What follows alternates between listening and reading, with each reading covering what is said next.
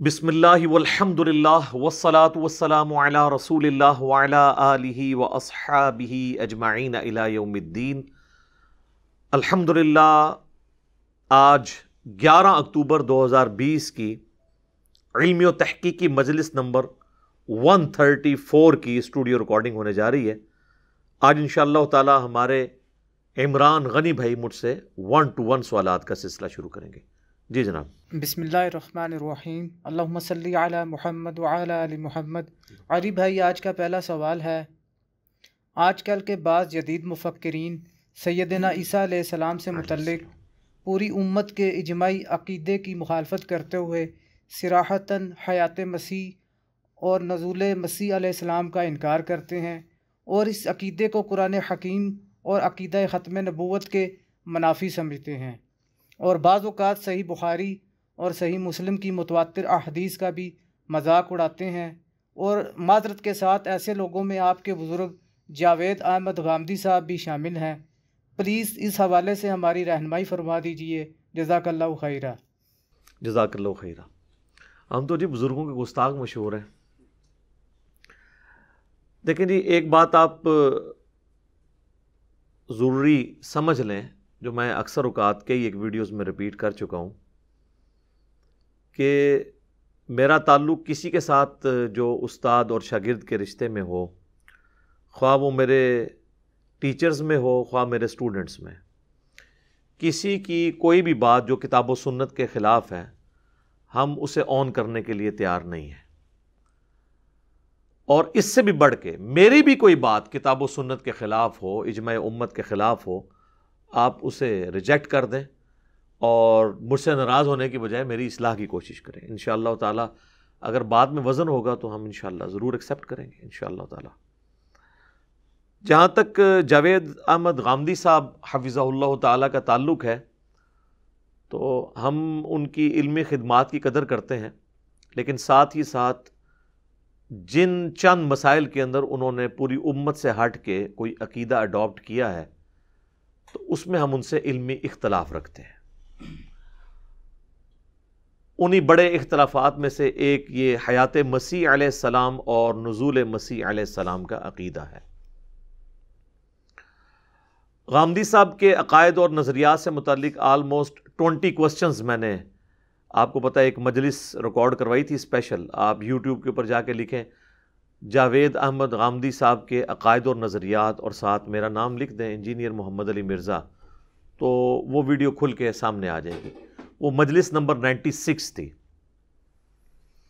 उसकी तमहीद में भी मैंने अर्ज़ किया था कि पहले उसूल और मुबादी आपने तय करने हैं कि इस्लाम की बुनियाद सिर्फ कुरान हकीम के ऊपर नहीं है, बल्कि कुरान के साथ सुन्नत पर भी है।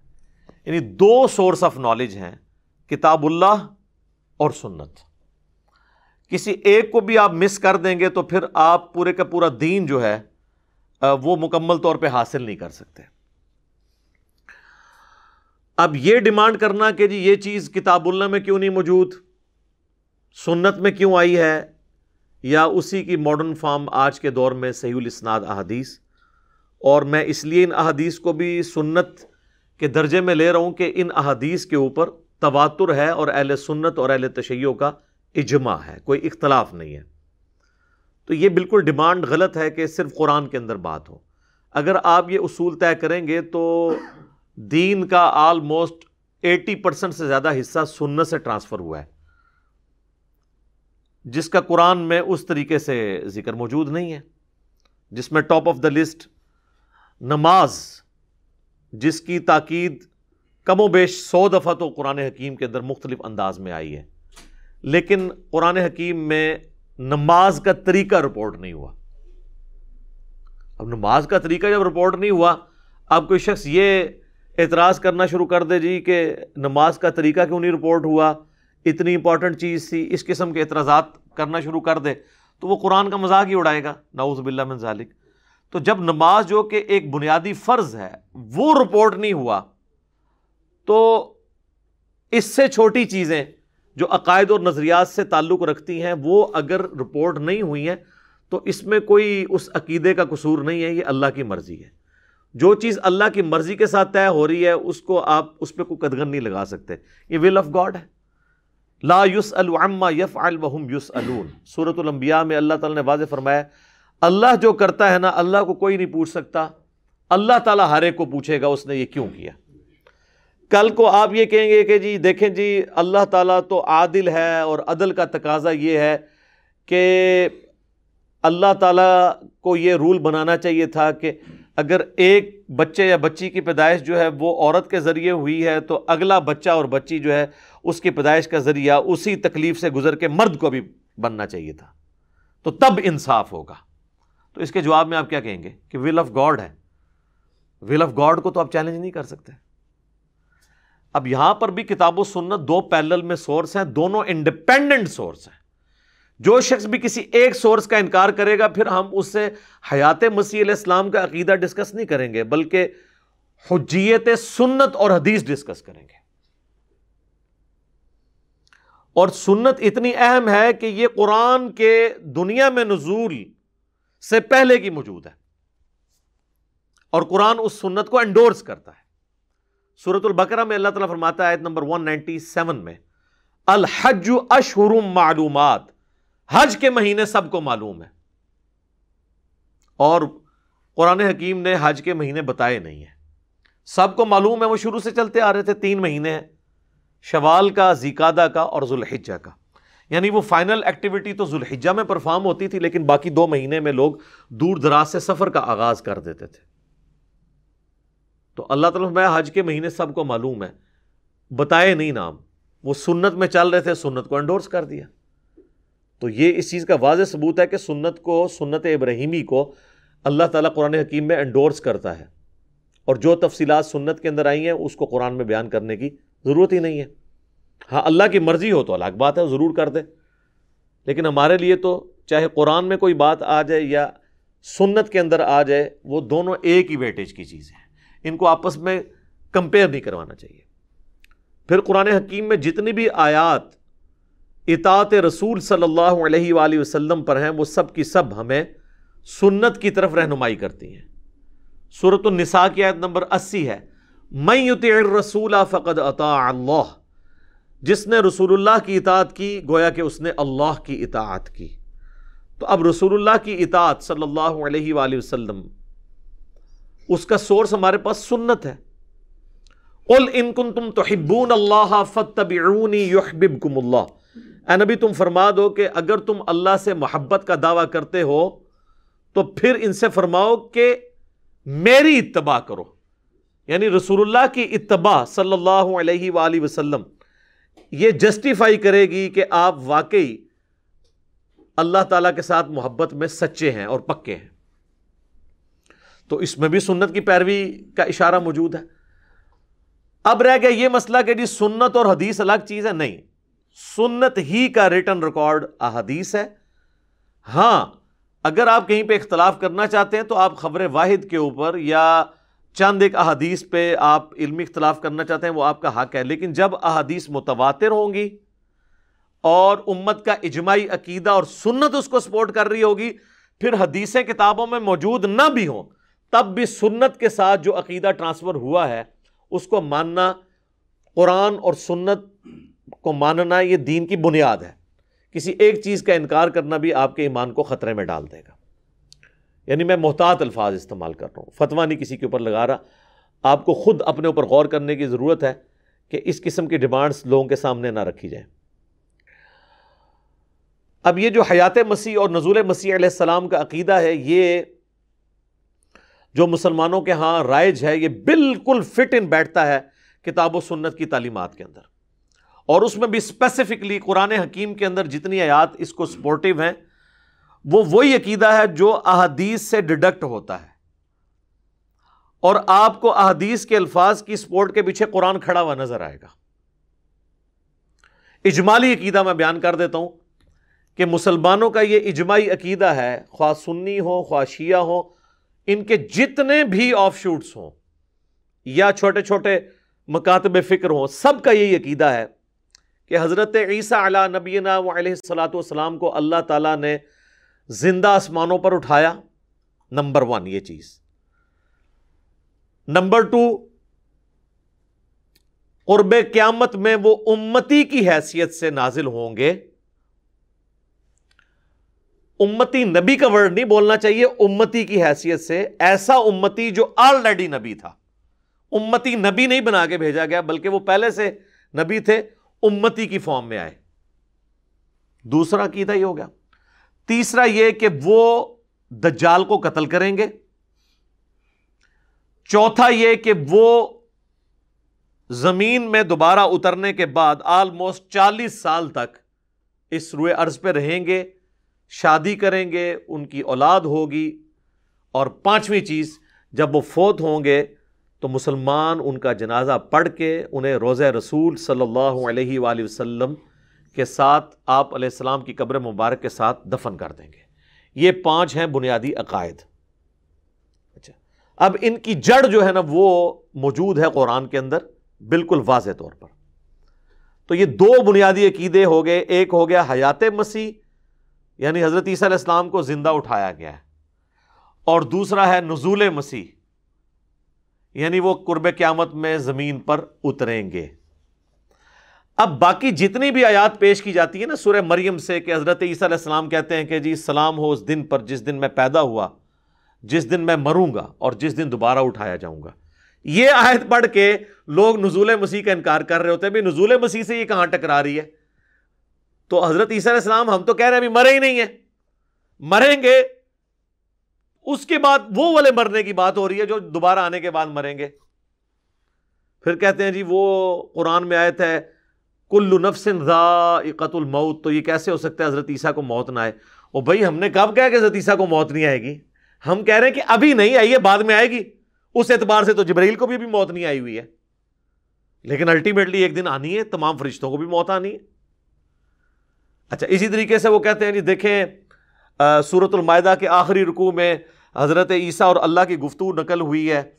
تو اللہ تعالیٰ سے جب وہ ڈسکشن کرتے ہیں، اللہ تعالیٰ ان سے پوچھتا ہے کہ کیا تو نے لوگوں سے کہا تھا کہ لوگ تجھے اور تیری ماں کو الہ مان لیں اللہ کے مقابلے پر؟ تو وہ اپنا ایکسکیوز رکھتے ہیں کہ مجھے کب شایع تھا کہ میں ایسی بات کرتا، جب تک میں ان میں موجود رہا میں ان پر گواہ تھا، اور جب تو نے مجھے اٹھا لیا پھر تو ہی ان پر گواہ تھا. وہ کہتے ہیں دیکھیں جی یہاں پر وہ کہہ رہے ہیں کہ جی جب تو نے مجھے اٹھا لیا تو ان پر گواہ تھا، اب یہ تیرے بندے ہیں، چاہے انہیں بخش دے چاہے انہیں عذاب دے. تو یہاں حضرت عیسیٰ علیہ السلام کو یہ کہنا چاہیے تھا نا کہ یا اللہ تو نے مجھے جب دوبارہ بھیجا تھا نا تو میں نے ان کی اصلاح کر دی تھی. یار واٹ نانسنس دس. اگر ہم حضرت عیسیٰ علیہ السلام کے دوبارہ آنے کو اٹھائے جانے کے 5 منٹ کے بعد دوبارہ آنا مانتے ہوتے تو پھر تو وہ بات یہ کرتے. وہ تو ہزاروں سال بعد دوبارہ واپس آئیں گے، تو وہ کیسے اللہ کے سامنے بات کریں گے کہ یا اللہ تو نے مجھے دوبارہ بھیجا تھا میں نے ان کی اصلاح کر دی تھی؟ وہ تو مر چکے سارے جو گمراہ ہو چکے تھے، یہ تو آنے والے تو ان کی اولادیں. تو اب یہ ہے تو یہ بنیادی طور پہ جس کو پنجابی میں کہتا ہوں نا چھڑولے ہیں. یہ دلائل جو پیش کرتے ہیں وہ چوہے چھوڑتے ہیں قرآن حکیم کے منہ میں اپنا لقمہ ڈالنے کے لیے. تو میں نے ڈسکس اس لیے کر لیا، وہ کہیں گے جی یہ تمہاری دلیل بیان ہی نہیں کی ہے. اس کے علاوہ بھی جتنا کچھ بیان کریں گے نا وہ آپ کو آلموسٹ یہ سننے کے بعد کور ہو جائے گا، اس کے اندر کوئی چیز بچے گی نہیں. ایٹ لیسٹ آپ کے اندر یہ کمپیٹنسی آ جائے گی کہ آپ ان کے جو جھوٹے دلائل ہیں، یعنی جھوٹے دلائل میں یعنی قرآن حکیم کی آیات کو جھوٹا نہیں کہہ رہا، اس سے جو رزلٹ نکال رہے ہیں. جیسے قادیانی بھی ختم نبوت پہ جب ڈاکہ مارتے ہیں تو ہم ان کے دلائل کو جھوٹا کہتے ہیں، اگرچہ وہ قرآن سے پیش کر رہے ہوتے ہیں لیکن قرآن کو وہ آؤٹ آف کانٹیکسٹ پیش کر رہے ہوتے ہیں. قرآن سے جو غلط مطلب نکال رہے ہوتے ہیں ہم اس کو جھوٹا کہہ رہے ہوتے ہیں، نہ کہ قرآن کی آیت کو جھوٹا کہہ رہے ہوتے ہیں. یہ میں اس لیے کہہ رہا ہوں کہ مولویوں کو عادت ہے نا بال کی کھال اتارنے کی، تو اسی تے مولویاں نل رہے ہیں. تو اس لیے وہ سارے گمراہی کے راستے جو ہے نا وہ ساتھ ساتھ بند کر دینا یہ ضروری ہے. تو یہ ہو گیا بنیادی عقیدہ مسلمانوں کا. اب رہ گئی حکمت کہ انہوں نے قرب قیامت میں آنا کیوں ہے. باقی تو کوئی نبی بھی دوبارہ جو ہے وہ اس طریقے سے اٹھایا نہیں گیا. حضرت عیسیٰ علیہ السلام جیسا تو کوئی اور نبی پہلے آپ لے کے تو آئے نا. کہتے ہیں نہیں اور کوئی نبی کیوں نہیں اس طرح اٹھایا گیا. سر یہ اٹھایا جانا تو چھوڑ دیں، حضرت عیسیٰ علیہ السلام کی کون سی ایسی چیز ہے جو کسی دوسرے نبی میں پائی جاتی ہے جو ان کی اپنی خصوصیات ہے؟ بغیر باپ کے پیدا ہونا. حالانکہ حضرت آدم علیہ السلام بھی بغیر ماں باپ کے پیدا ہوئے ہیں، لیکن اللہ تعالیٰ نے آدم علیہ السلام کو روح اللہ نہیں کہا، کلمت اللہ نہیں کہا، عیسیٰ علیہ السلام کو کہا روح اللہ، روح من، اللہ کی طرف سے خاص روح، روح یعنی اس کی مخلوق لیکن خاص، اور اللہ کا کلمہ، پیدائش معجزانہ، اور دودھ پیتے بچے کا چھوٹی عمر میں بولنا سورہ مریم میں کہ مجھے اللہ نے کتاب دی ہے، مجھے پیغمبر بنایا ہے، اپنی ماں کے ساتھ اس نے سلوک کرنے والا بنایا ہے، سلام ہو اس دن پر جس دن میں پیدا ہوا، جس دن میں مروں گا اور جس دن دوبارہ اٹھایا جاؤں گا۔ سر یہ کوالٹی اور کسی پیغمبر میں ہے کہ وہ ماں کی گود میں بولے؟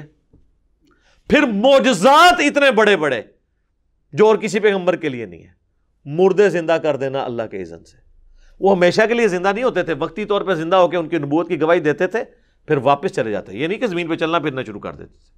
وہ اللہ کا واضح رول ہے سورہ یاسین کے اندر اور سورۃ الواقعہ کے اندر کہ جو ایک بار گیا دنیا سے دوبارہ واپس نہیں آئے گا۔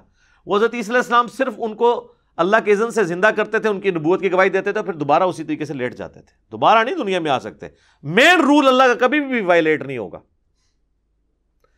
پھر مادر ذات کوڑ کا جو مرض ہے اس کو درست کر دینا، اسی طریقے سے اندھے جو تھے مادر ذات یعنی پیدائشی اندھے، ان کو درست کر دینا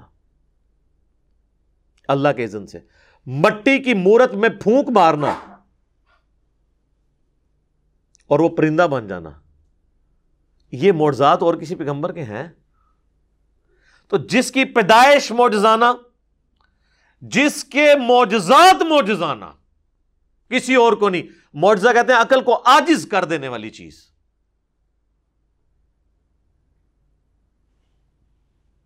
تو اس کو اٹھایا جانا بھی ایک معجزہ ہے، اور اس کا دنیا میں دوبارہ آنا بھی معجزہ ہے۔ اور اللہ تعالیٰ نے حضرت مریم کو کہا تھا کہ ہم اس تیرے بیٹے کو تمام جہان والوں کے لیے نشانی بنائیں گے، تو سر وہ پھر اللہ نے نشانی بنائی ہے نا، ہر چیز ان کی ایکسٹرا آرڈنری رکھی ہے۔ اس لیے یہ ڈیمانڈ کرنا کہ عیسیٰ علیہ السلام کی اور کوئی مثال نہیں، سر عیسیٰ علیہ السلام کی ہم اور مثال کہاں سے لے کے آئیں؟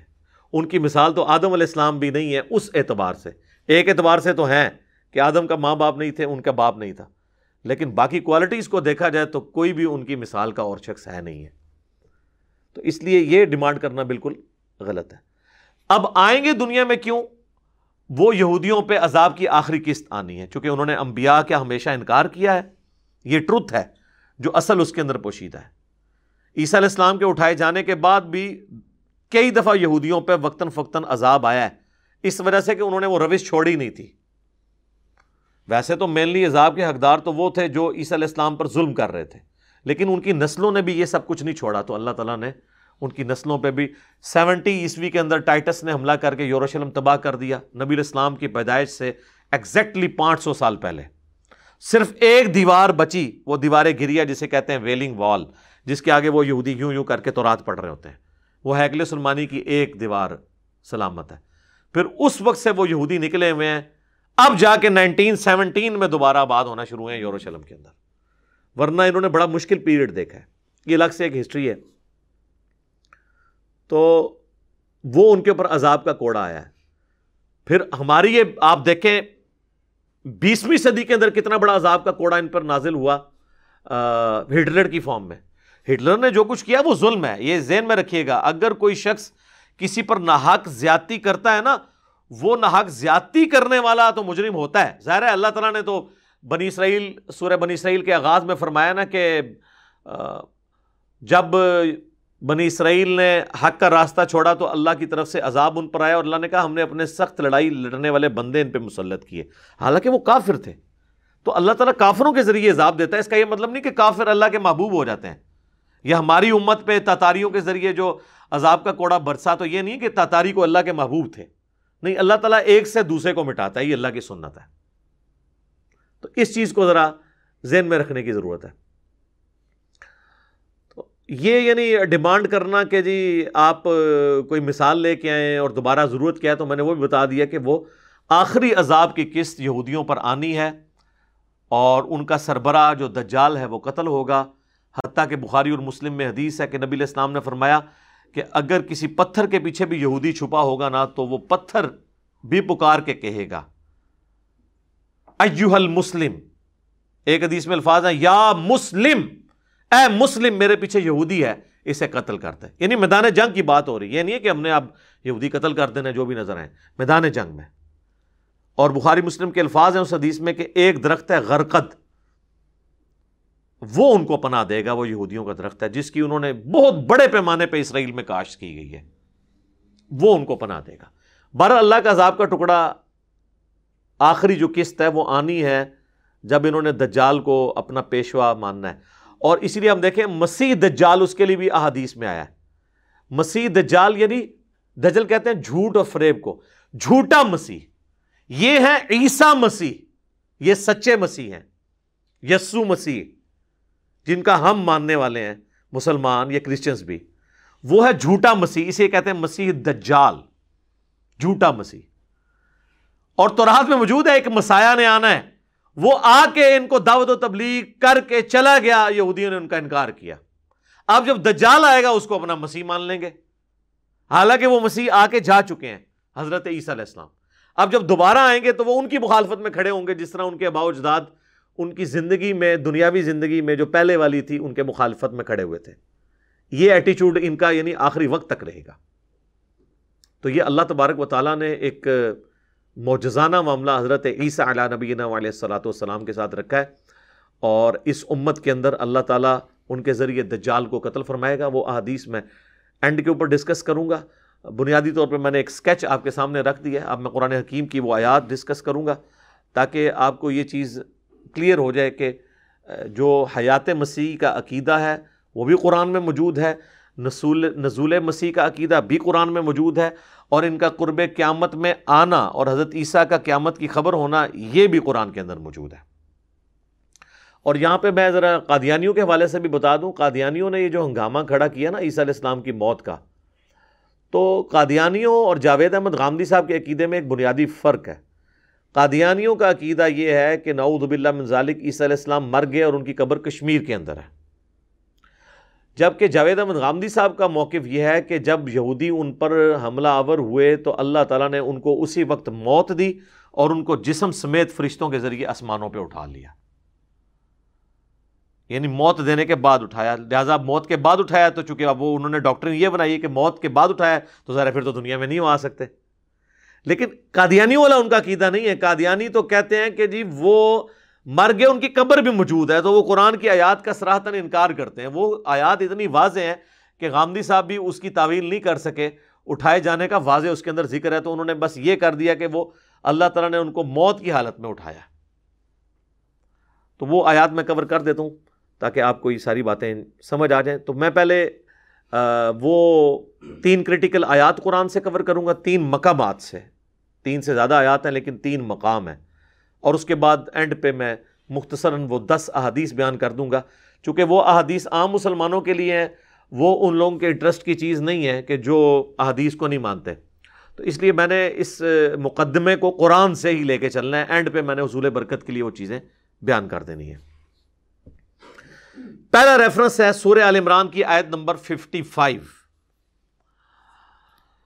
اعوذ باللہ من الشیطان الرجیم، بسم اللہ الرحمن الرحیم.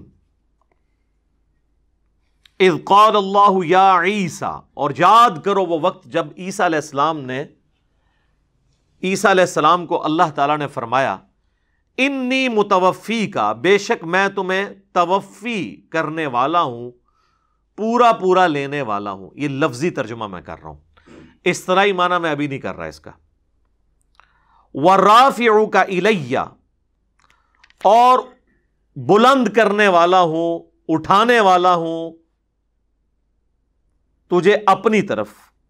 وَمُطَهِّرُكَ مِنَ الَّذِينَ كَفَرُوا، اور میں تجھے پاک کرنے والا ہوں ان لوگوں کے شر سے جو تیرا انکار کرنے والے ہیں. یہ آیت آگے بھی چلتی ہے لیکن آج ٹاپک صرف اتنا پورشن ہے. تو اب یہ دیکھیں اس میں جو لفظ استعمال ہوا ہے نا متوفی کا، اس کی وجہ سے ہنگامہ کھڑا کیا جاتا ہے جی کہ متوفی جو ہے نا یہ لفظ استعمال کیا جاتا ہے موت کے لیے، حالانکہ موت کے لیے بھی استعمال ہوتا ہے. یہ لفظ جنرل ہے. یہ جو توفا ہے نا قرآن حکیم میں، یہ ایک آیت کے اندر 2 توفا بیان ہوئے ہیں، اور وہ ہے سورہ الزمر کی آیت نمبر ہے 39 نمبر سورت ہے، اس کی آیت نمبر 42۔ اللہ یتوفی الانفس حین موتہا، اللہ ہی ہے جو توفی کر دیتا ہے جان کی موت کے وقت، یعنی پورا پورا لے لیتا ہے۔ واللتی لم تمت فی منامہا، اور جس کو موت کے وقت نہیں لیتا تو نیند کی حالت میں لے لیتا ہے۔ فَيُمْسِكُ الَّتِي قَضَى عَلَيْهَا الْمَوْتِ، تو جس کی موت مقرر کرنی ہوتی ہے نا، اس کا نفس، اس کی روح اپنے پاس روک لیتا ہے۔ وَيُرْسِلُ الْأُخْرَى إِلَىٰ أَجَلٍ مُّسَمًّى، اور جس کی زندگی ابھی باقی ہوتی ہے نا، تو اس کی روح اللہ تعالیٰ واپس بھیج دیتا ہے ایک مقررہ مدت تک کے لیے۔ إِنَّ فِي ذَلِكَ لَآيَاتٍ لِقَوْمٍ يَتَفَكَّرُونَ، اس میں نشانی ہے ان لوگوں کے لیے جو تفکر کرنے والے ہیں۔ نشانیاں ہیں اس اللہ کے معجزے کے اندر کہ اللہ تعالیٰ موت طاری کر دیتا ہے نیند کی حالت میں بھی، لیکن یہ وہ والی موت نہیں ہوتی ہے جو ہمیشہ کے لیے ہو۔ روح اور جسم کا تعلق رہتا ہے، اگرچہ اللہ تعالیٰ روح نکال لیتا ہے، اسی لیے تو آپ کسی کو چٹکی کاٹیں یا کوئی پن چبوئیں تو وہ واپس آ جاتا ہے۔ تو اللہ تعالیٰ ہمارا جس کو ہم نے زندہ رکھنا ہوتا ہے وہ واپس بھیج دیتے ہیں، ادروائز اپنے پاس روک کے رکھتے ہیں۔ تو یہاں پہ توفا دو چیزوں کے لیے آیا، نیند کے لیے اور الٹیمیٹ موت کے لیے۔ بخاری اور مسلم دونوں میں حدیث ہے نا کہ نبی علیہ السلام جب سو کر اٹھتے تھے تو دعا مانگتے تھے، الحمدللہ الذی احیانا بعدما اماتنا والیہ النشور، تمام تعریفیں اس اللہ کے لیے ہیں جس نے موت کے بعد ہمیں دوبارہ سے زندگی دی اور ہم نے لوٹ کر اسی کی طرف جانا ہے۔ اور صحیح بخاری میں سوتے وقت کی دعا کیا ہے؟ اللہم باسمک اموت و احیا، یہ بھی لفظ درست ہے، اور اللہم باسمک اموت و احیا یہ بھی درست ہے، اے اللہ میں تیرے نام پر جیتا اور مرتا ہوں۔ یعنی یہ موت ہے نا، موت کی بہن ہے نا نیند، تو نیند بھی ایک توفا ہے۔ تو بیسیکلی دو توفا تو ہو گئے مینلی، ایک ہو گیا موت جس میں روح واپس ہی نہیں آتی، اور ایک ہو گئی نیند جس میں اٹھتے وقت دوبارہ سے روح واپس آ جاتی ہے۔ اور تیسرا توفا جو عیسیٰ علیہ السلام کے کیس میں ہوا، وہ ایسا کمپلیٹ توفا ہے کہ جسم سمیت اٹھا لیا اللہ تعالیٰ نے، اس کی اور کوئی مثال موجود نہیں ہے۔ اس کی مثال قرآن میں، اور کہنا جی توفا کی کوئی اور مثال دیں، جب عیسیٰ علیہ السلام خود ہی یونیک ہیں، ان کی مثال کہاں سے دی جائے؟ میں اب آپ کو اور کس نبی کی مثال لا کے دوں عیسیٰ علیہ السلام کے مقابلے پر جو شیر خارگی میں بولا ہو؟ تو وہ عیسیٰ علیہ السلام کی یونیک ایک پرسنالٹی ہے۔ کوئی اور پیغمبر جو کلمت اللہ اور روح اللہ ہو؟ کوئی نہیں ہے۔ جو اللہ کے اذن سے مردوں کو زندہ کر دیتا ہو؟ کوئی نہیں ہے۔ لہذا یہ ڈیمانڈ کرنا جی اور بھی کوئی توفا کی مثال لائیں تو نہیں۔ اب آ جائیں وہ جو میں نے لفظ بولا تھا نا کہ اس کے اندر آیا، اس کا میں نے جو لفظی ترجمہ کیا تھا، اذ قال اللہ یا عیسیٰ انی متوفیکا، یاد کرو وہ وقت جب اللہ تعالیٰ نے فرمایا کہ اے عیسیٰ انی متوفیکا، بے شک میں تجھے توفی کروں گا، ورافعک الی، اور میں تجھے اٹھا لوں گا اپنی طرف۔ تو یہ اٹھانا یہ چیز شو کر رہا ہے کہ وہ توفی کوئی ایکسٹرا آرڈنری توفی ہوئی ہے، وہ موت والی توفی نہیں ہے۔ یہ توفی ایسی توفی ہے جو ایکسٹرا آرڈنری ہے، اور یہ ہم اس کو ماننے کے لیے اس لیے تیار ہو رہے ہیں کہ اس کی ڈیٹیلز پھر سورہ نساء کے اندر آئی ہیں، جو دوسرا ریفرنس ہے۔ سورہ نساء کی آیت نمبر ہے 157 سے 159۔ یہودیوں کے جرائم کی لسٹ اللہ نے گنوائی ہے، اس میں سے ایک جرم یہ، وَقَوْلِهِمْ إِنَّا قَتَلْنَا الْمَسِيحَ عِيسَى ابْنَ مَرْيَمَ رَسُولَ اللَّهِ، اور ان کا یہ قول کہ انہوں نے قتل کر دیا عیسیٰ ابن مریم کو جو اللہ کے رسول تھے۔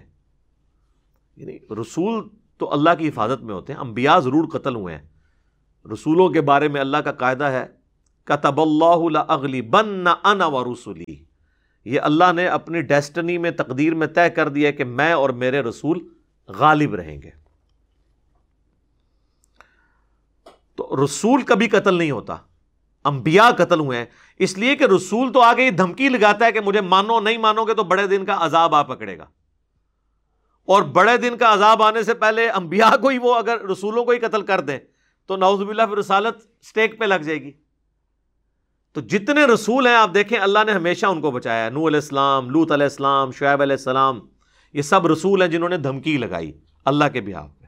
لیکن اس کے اگینسٹ حضرت زکریا علیہ السلام، حضرت یحییٰ علیہ السلام وہ صرف نبی تھے، کسی اور رسول کے پیروکار تھے، نبی تھے، رسول بن کے نئی شریعت لے کر نہیں آئے تھے، اس لیے اللہ تبارک و تعالیٰ نے ان کی اس طرح ایکسٹراڈنری حفاظت نہیں فرمائی، ان کو شہادت کا درجہ ملا۔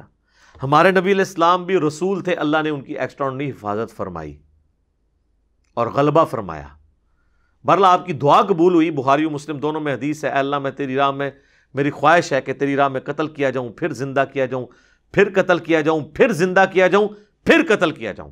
تو اللہ تعالیٰ نے آپ کی ایک خواہش پوری کر دی۔ وہ صحیح بخاری میں آتا ہے کہ غزوہ خیبر کے موقع پر جو آپ کو زہر دیا گیا تھا، 4 سال کے بعد وہ جو یہودیہ نے آپ کی دعوت کی تھی، تو وہ زہر کا اثر عود کر آیا اور آپ کو شہادت کی موت نصیب ہوئی، اور یہ آنرری طور پر ہے، ورنہ تو زہر کا اثر 4 سال بعد آنے کیا، اس وقت کتنے صحابہ اس زہر کی وجہ سے شہید ہو گئے تھے۔ سنن نبی داؤد میں پوری ڈیٹیل آتی ہے، پھر اس یہودیہ کو قتل بھی کروایا گیا تھا قصاص کے طور پر۔ نبی علیہ السلام کی اللہ تعالیٰ نے حفاظت فرمائی، بل وہ دعا قبول ہوئی، شہادت کا درجہ آپ کو اس حوالے سے مل گیا آنری طور پر۔ تو اللہ تعالیٰ ماتا یہ کہتے ہیں رسول اللہ کو قتل کر دیا، عیسیٰ ابن مریم کو، وما قتلوہ وما صلبوہ، نہ تو انہوں نے اسے قتل کیا اور نہ سولی چڑھایا، ولیکن شبہ لہم، بلکہ ان کے لیے معاملہ ایمبیگوس ہو گیا، مشتبہ ہو گیا۔ وَإِنَّ الَّذِينَ اخْتَلَفُوا فِيهِ لَفِي شَكٍّ مِّنْهُ، اور بے شک جو اس معاملے میں اختلاف کر رہے ہیں وہ شک میں مبتلا ہیں، مَا لَهُم بِهِ مِنْ عِلْم، ان کو اس کا کوئی علم نہیں ہے، إِلَّا اتِّبَاعَ الظَّنِّ، سوائے یہ کہ وہ ظن کی، اپنے گمان کی پیروی کر رہے ہیں۔ وَمَا قَتَلُوهُ يَقِينًا، اور یقیناً انہیں قتل نہیں کیا گیا۔ اب اتنے تاکید کے ساتھ بات ہو رہی ہے کہ نہ قتل کیا گیا، نہ سولی دیا گیا، بلکہ معاملہ مشتبہ ہو گیا۔ یہ بڑا آسان معاملہ تھا، اللہ تعالیٰ فرماتا کہ بلکہ وہ اپنی موت مرے اور جاؤ فلاں شہر میں ان کی قبر موجود ہے، جا کے دیکھ سکتے ہو، اتنی دنیا جا رہی زیارت کے لیے۔ تو جب معاملہ مشتبہ ہو گیا تو قبر اور مرنا تو ختم ہو گیا۔ یہاں یہ بھی آ سکتا تھا بلکہ وہ اپنی طبعی موت مر گئے، نہیں، پھر اللہ نے ریپیٹ کیا وما قتلوہ یقینا، یقیناً وہ قتل نہیں ہوئے، بل رفعہ اللہ الیہ، بلکہ وہ اللہ کی طرف بلند ہو گئے۔ مجھے بتائیں قرآن میں اللہ تعالیٰ نے کبھی کسی کی موت ذکر کرتے وقت یہ ذکر کیا کہ وہ اللہ کی طرف بلند ہو گیا؟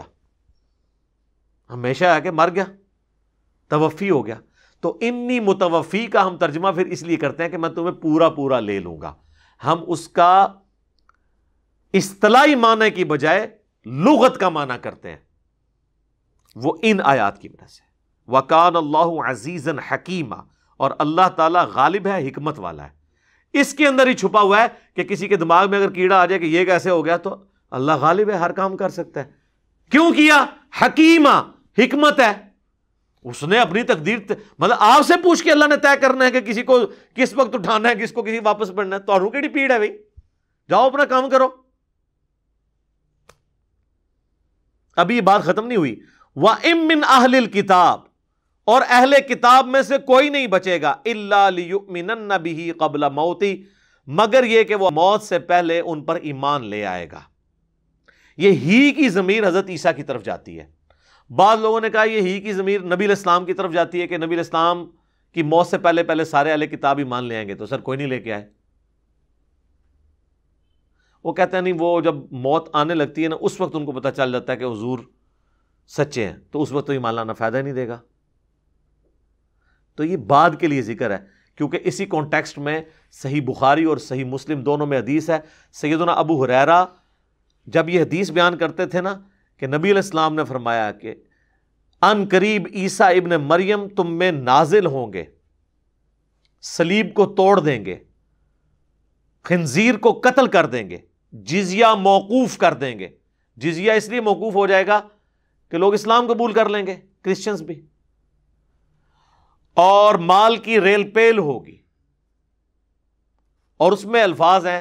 پھر حضرت ابو ہریرہ کہتے تھے قرآن بھی پڑھ کے دیکھ لو, قرآن میں بھی اللہ تعالیٰ نے فرمایا کہ کوئی بھی اہل کتاب میں سے نہیں بچے گا مگر یہ کہ ان کی موت سے پہلے ان پر ایمان لے آئے گا. یعنی جزیہ موقوف ہونے کی دلیل حضرت امام ابو ہریرہ, یعنی یہ کسی عام امام کا فتویٰ نہیں, امام ابو ہریرہ کہہ رہے ہیں, بخاری اور مسلم دونوں میں.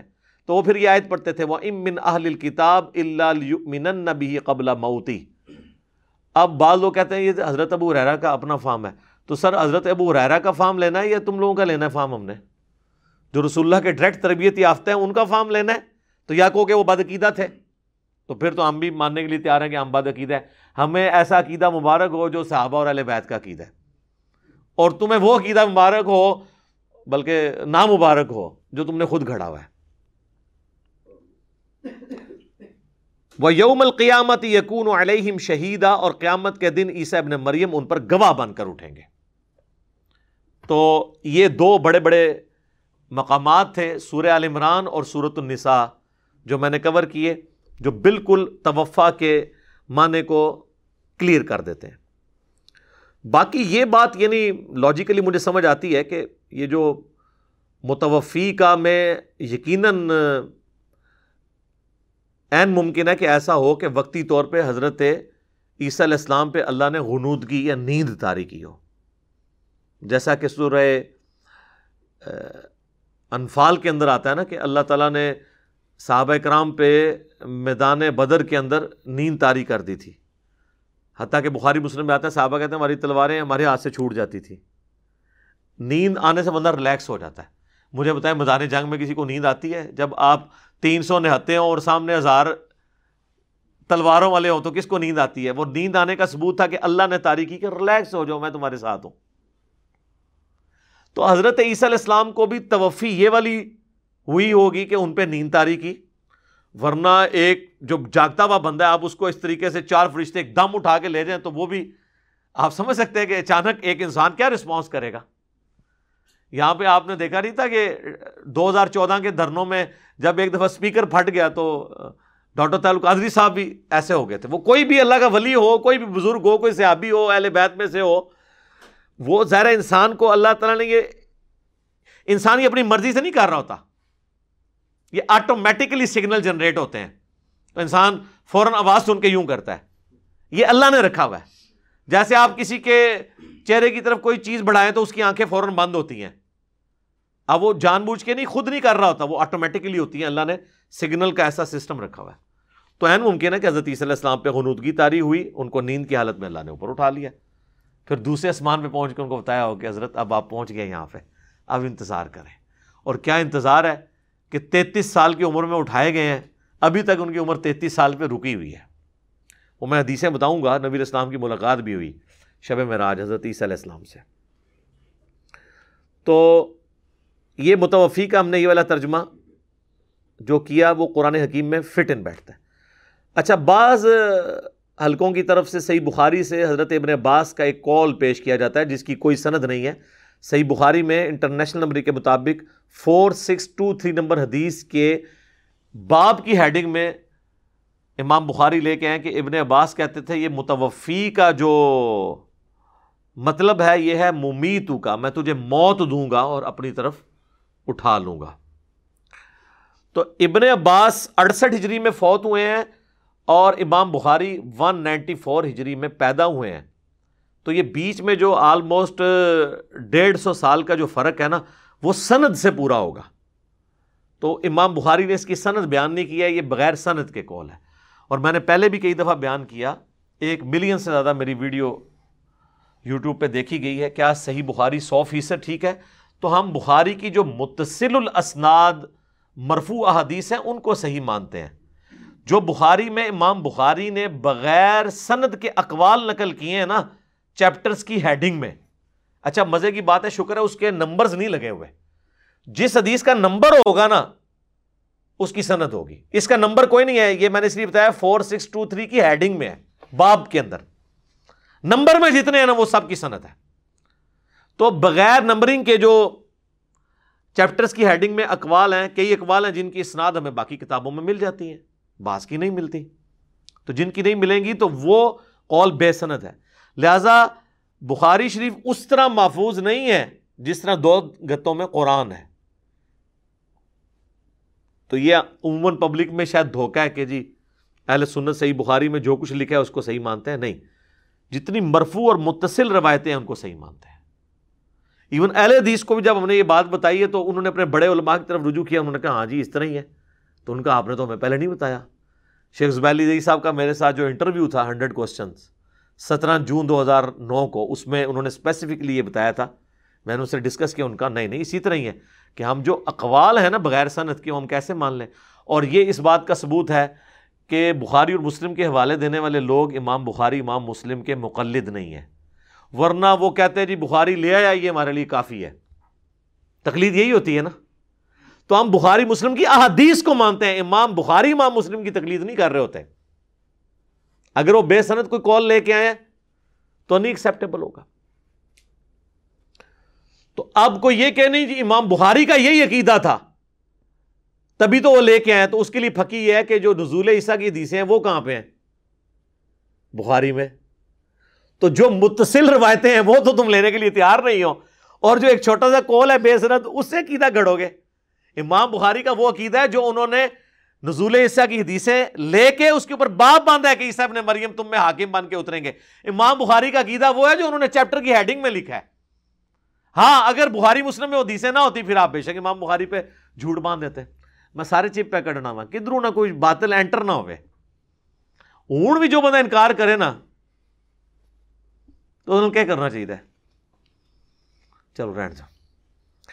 اچھا اب میرے بھائیوں، جو میں نے کہا تھا کہ حضرت عیسیٰ علیہ السلام کا قرب قیامت میں اترنا، ایک تو سپورٹیو وہ بخاری مسلم کی حدیث میں نے بیان کر دی جو حضرت ابو ہریرہ کا قول بھی ہے. ایک صراحتاً سورہ الزخرف میں پورا رکوع ہے، 10 کی 10 آیات حضرت عیسیٰ علیہ السلام کے بارے میں ہے. مزے کی بات آپ دیکھیں، آیت نمبر ہے 57 سے 66، 10 آیات ہیں اور 10 کی 10 عیسیٰ ابن مریم کے بارے میں ہے اور پورے کا پورا رکوع ہے. اور اس کے بالکل سینٹر میں جا کے وہ آیت آتی ہے جس میں اللہ تعالیٰ نے فرمایا کہ عیسیٰ جو ہے یہ قیامت کی خبر ہے. اور مزے کی بات ہے یہ سینٹر میں ہے، ورنہ کو کہتا نہیں جی کوئی اور ہی بات ہو رہی ہے. سٹارٹ بھی بات اس سے ہو رہی ہے اور اینڈ بھی اس کے اوپر جا کے ہو رہی ہے. سورہ الزخرف پارہ نمبر 25 کے اندر، وَلَمَّا ضُرِبَ ابْنُ مَرْيَمَ مَثَلًا إِذَا قَوْمُكَ مِنْهُ يَصِدُّونَ، اور جب عیسیٰ ابن مریم کی مثال آپ کی قوم آپ سے بیان کرتی ہے تو یہ محض جھگڑا کرنے کے لیے بیان کرتی ہے. وَقَالُوا أَآلِهَتُنَا خَيْرٌ أَمْ هُوَ، وہ کہتے ہیں ہمارے آلیہ بہتر ہیں یا عیسیٰ ابن مریم. مَا ضَرَبُوهُ لَكَ إِلَّا جَدَلًا بَلْ هُمْ قَوْمٌ خَصِمُونَ، یہ تو نہیں مثال بیان کرتے مگر جھگڑے کے لیے، اور یہ ہے ہی جھگڑالو ہیں. اس کا کانٹیکسٹ ہے سورہ انبیاء کے اندر. سورہ انبیاء میں آیا تھا کہ جن ہستیوں کی اللہ کے سوا عبادت کر رہے ہیں نا، اور ہستیوں سے مراد وہ بتوں کی، ہم ان کو ان کے بتوں سمیت ان کے جھوٹے معبودوں سمیت دوزخ میں جھونکیں گے. اس آیت کی پلی لے کر مشرکین عرب کہتے تھے کہ اچھا اگر جھوٹے معبودوں کو آگ میں جھونکا جائے گا تو پھر عیسیٰ ابن مریم کو بھی آگ میں جلنا چاہیے، کیونکہ لاکھوں لوگ تو ان کو بھی معبود بنائے ہوئے ہیں. تو اللہ تعالیٰ نے فرمایا کہ یہ جھگڑا کر رہے ہیں، ان کو بھی پتا ہے عیسیٰ ابن مریم نے کب کہا کہ میری عبادت کرو، تو عیسیٰ ابن مریم کو کیوں جھونکا جائے گا؟ ہاں ان کے نام پہ کوئی بت بنائے گئے، وہ بت ڈالے جائیں گے، عیسیٰ کو کیوں ڈالا جائے گا؟ تو اللہ تعالیٰ ہمارا نبی گھبرانے کی ضرورت نہیں ہے آپ سے خام خواہ جو ہے نا وہ چھیڑخانیاں کرتے ہیں. ان ہوا الا عبد انعمنا علیہ، وہ تو نہیں تھے مگر ہمارے خاص بندے جن پہ ہم نے انعام کیا تھا. وجعلناہ مثلا لبنی اسرائیل، اور ان کی شخصیت کو ہم نے ایک مثالی شخصیت بنایا تھا بنی اسرائیل کے لیے. وَلَوْ نَشَاءُ لَجَعَلْنَا مِنْكُمْ مَلَائِكَةً فِي الْأَرْضِ يَخْلُفُونَ وَإِنَّهُ لَعِلْمٌ لِلسَّاعَةِ. یہ آگے آگیا جی. اللہ فرماتا ہے کہ قیامت کی خبر ہے عیسیٰ ابن مریم فَلَا تَمْتَرُنَّ بِهَا وَاتَّبِعُونَ، اور اس میں شک نہ کرنا اور میری پیروی کرو. هَذَا صِرَاطٌ مستقیم، یہ ہے سیدھا راستہ.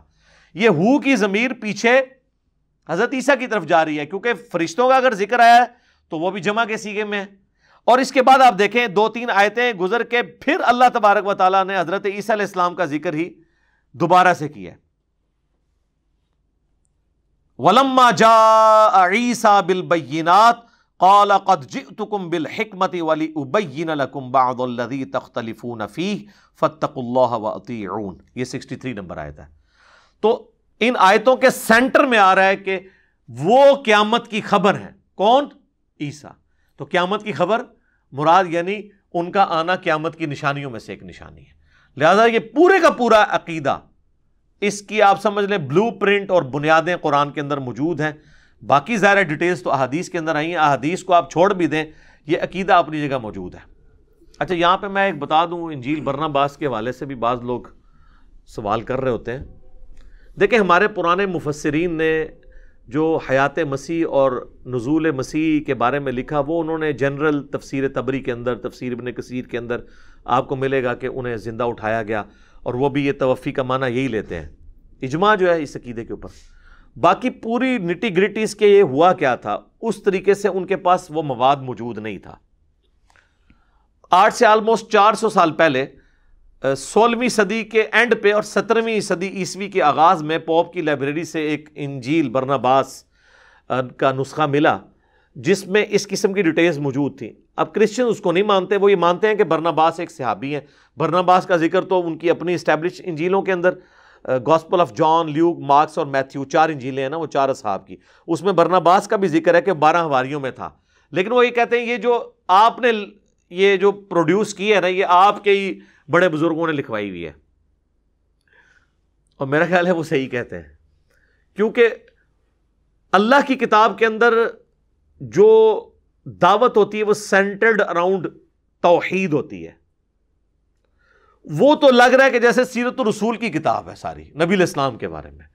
تو انجیل برناباس میں چلے اکا دکا مقامات پہ 3-4 مقامات پہ ذکر سمجھ آتا ہے، حتیٰ کہ آپ کو حیرانگی ہوگی اس میں وہ روایت بھی لکھی ہوئی ہے کہ جی حضرت آدم علیہ السلام کے انگوٹھوں میں نبی الاسلام کا نور ظاہر ہوا تو انہوں نے چوم کے آنکھوں سے لگا لیا.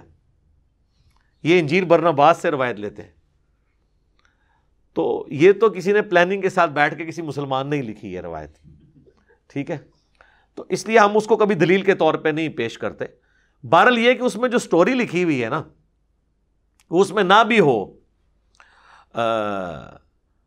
جو صورتحال ہمیں تاریخی اعتبار سے پتہ چلتی ہے اور تفاسیر سے، وہ آلموسٹ وہی بنتی ہے کہ ان کے 12 حواری تھے حضرت عیسیٰ علیہ السلام کے. ایک حواری نے ان کی مخبری کر دی، وہاں پہ یہودی اکثریت میں تھے، وہ حضرت عیسیٰ علیہ السلام سے جیلسی کرتے تھے کیونکہ یہ ان کی غلطیاں نکالتے تھے. وہ کہتے تھے ہم اتنے بڑے بڑے بزرگان دین ہیں، اس کی تو داڑھی بھی کالی ہے، 25 سال کا لڑکا ہے، دعوت و تبلیغ شروع کی، یا بعض روایتوں میں 33 سال آتا ہے، 33 سال بھی کوئی نہیں ہے، میری 43 ہو چکی ہے. تو 33 سال کی عمر تو ان کے لیے تو وہ بچوں کی مانت تھے. تو الٹیمیٹلی انہوں نے رومن امپائر سے رابطہ کر کے اپنے پپٹ کنگ کو، کٹ پتلی جو بادشاہ تھا یہودیوں کا، اس کو یوز کر کے حضرت عیسیٰ علیہ السلام کو سولی پہ چڑھانے کا پروگرام بنایا. اور اس کے لیے مخبری کی ایک یہودا نامی ان کا شاگرد تھا 12 حواریوں میں سے، جس نے غداری کی، اور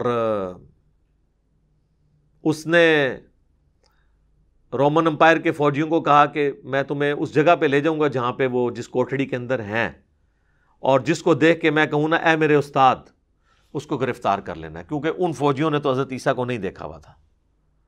اب اللہ کا کرنا یہ ہوا کہ جیسے ہی وہ یہودا انٹر ہوا نا اس حویلی کے اندر یا کوٹھڑی میں، تو اللہ تعالیٰ نے اس کی آسمان جو ہے وہ چھت اوپر سے پھٹی، 4 فرشتوں کو بھیجا جنہوں نے حضرت عیسیٰ علیہ السلام کو اٹھایا، اور امید ہے کہ انہیں کی تاریخ کر کے اٹھایا ہوگا. اور وہ جو یہودا تھا اس کی شکل عیسیٰ ابن مریم والی بن گئی. اب جب وہ اندر روشنی لے کے انٹر ہوئے تو وہ یہودا ان کے ساتھ ہی تھا، تو اس کو دیکھتے ہی سب نے کہا ہمارے استاد. اب وہ ظاہر اس کی تو شکل بدل چکی تھی، جو ساتھ آیا تھا وہ والی شکل رہی نہیں تھی، تو اس کو پکڑ کے انہوں نے سولی چڑھا دیا. تو کسی حد تک یہودی اور عیسائی اپنی جگہ درست ہی ہیں کہ انہوں نے ایک حضرت عیسیٰ کا ہم شکل بندہ سولی چڑھایا ہوا ہے، لیکن وہ حضرت عیسیٰ علیہ السلام نہیں تھے. جو اللہ نے کہا نا کہ ان پہ معاملہ مشتبہ ہو گیا، اللہ نے ان کو اٹھا لیا. بہرحال پھر اللہ تعالیٰ نے ان کو قیامت تک کے لیے باقی رکھا ہے. قیامت سے پہلے وہ نزول فرمائیں گے اور پھر اپنی باقی زندگی گزار کے فوت ہو جائیں گے، موت تو ان کو بھی آنی ہے۔ تو یہ ایک ایسی چیز ہے، ایسا عقیدہ ہے جس کو یہودی، عیسائی، مسلمان سارے مان رہے ہیں۔ تو اہل کتاب جتنے بھی ہیں، چاہے وہ اولڈ ٹیسٹمنٹ کے ماننے والے یہودی ہوں، نیو ٹیسٹمنٹ کو ایڈ کر لیں بیچ میں، اس کو ماننے والے عیسائی ہوں، یا اس فائنل ٹیسٹمنٹ قرآن کو ماننے والے مسلمان ہوں، ہم سب اہل کتاب ہیں نا، اللہ کی آئی ہوئی کتاب کو مانتے ہیں اور دین ابراہیمی کے پیروکار ہیں۔ سب کے سب عیسیٰ ابن مریم کے بارے میں یہ عقیدہ رکھتے ہیں کہ انہوں نے قرب قیامت میں دنیا میں واپس آنا ہے۔ صدیوں تک جی دشمنی رہی ہے یہودیوں کی اور عیسائیوں کی، اور وہ جینون دشمنی تھی۔ عیسیٰ علیہ السلام کو کیا درجہ دیتے ہیں نصارہ اور کرسچنز؟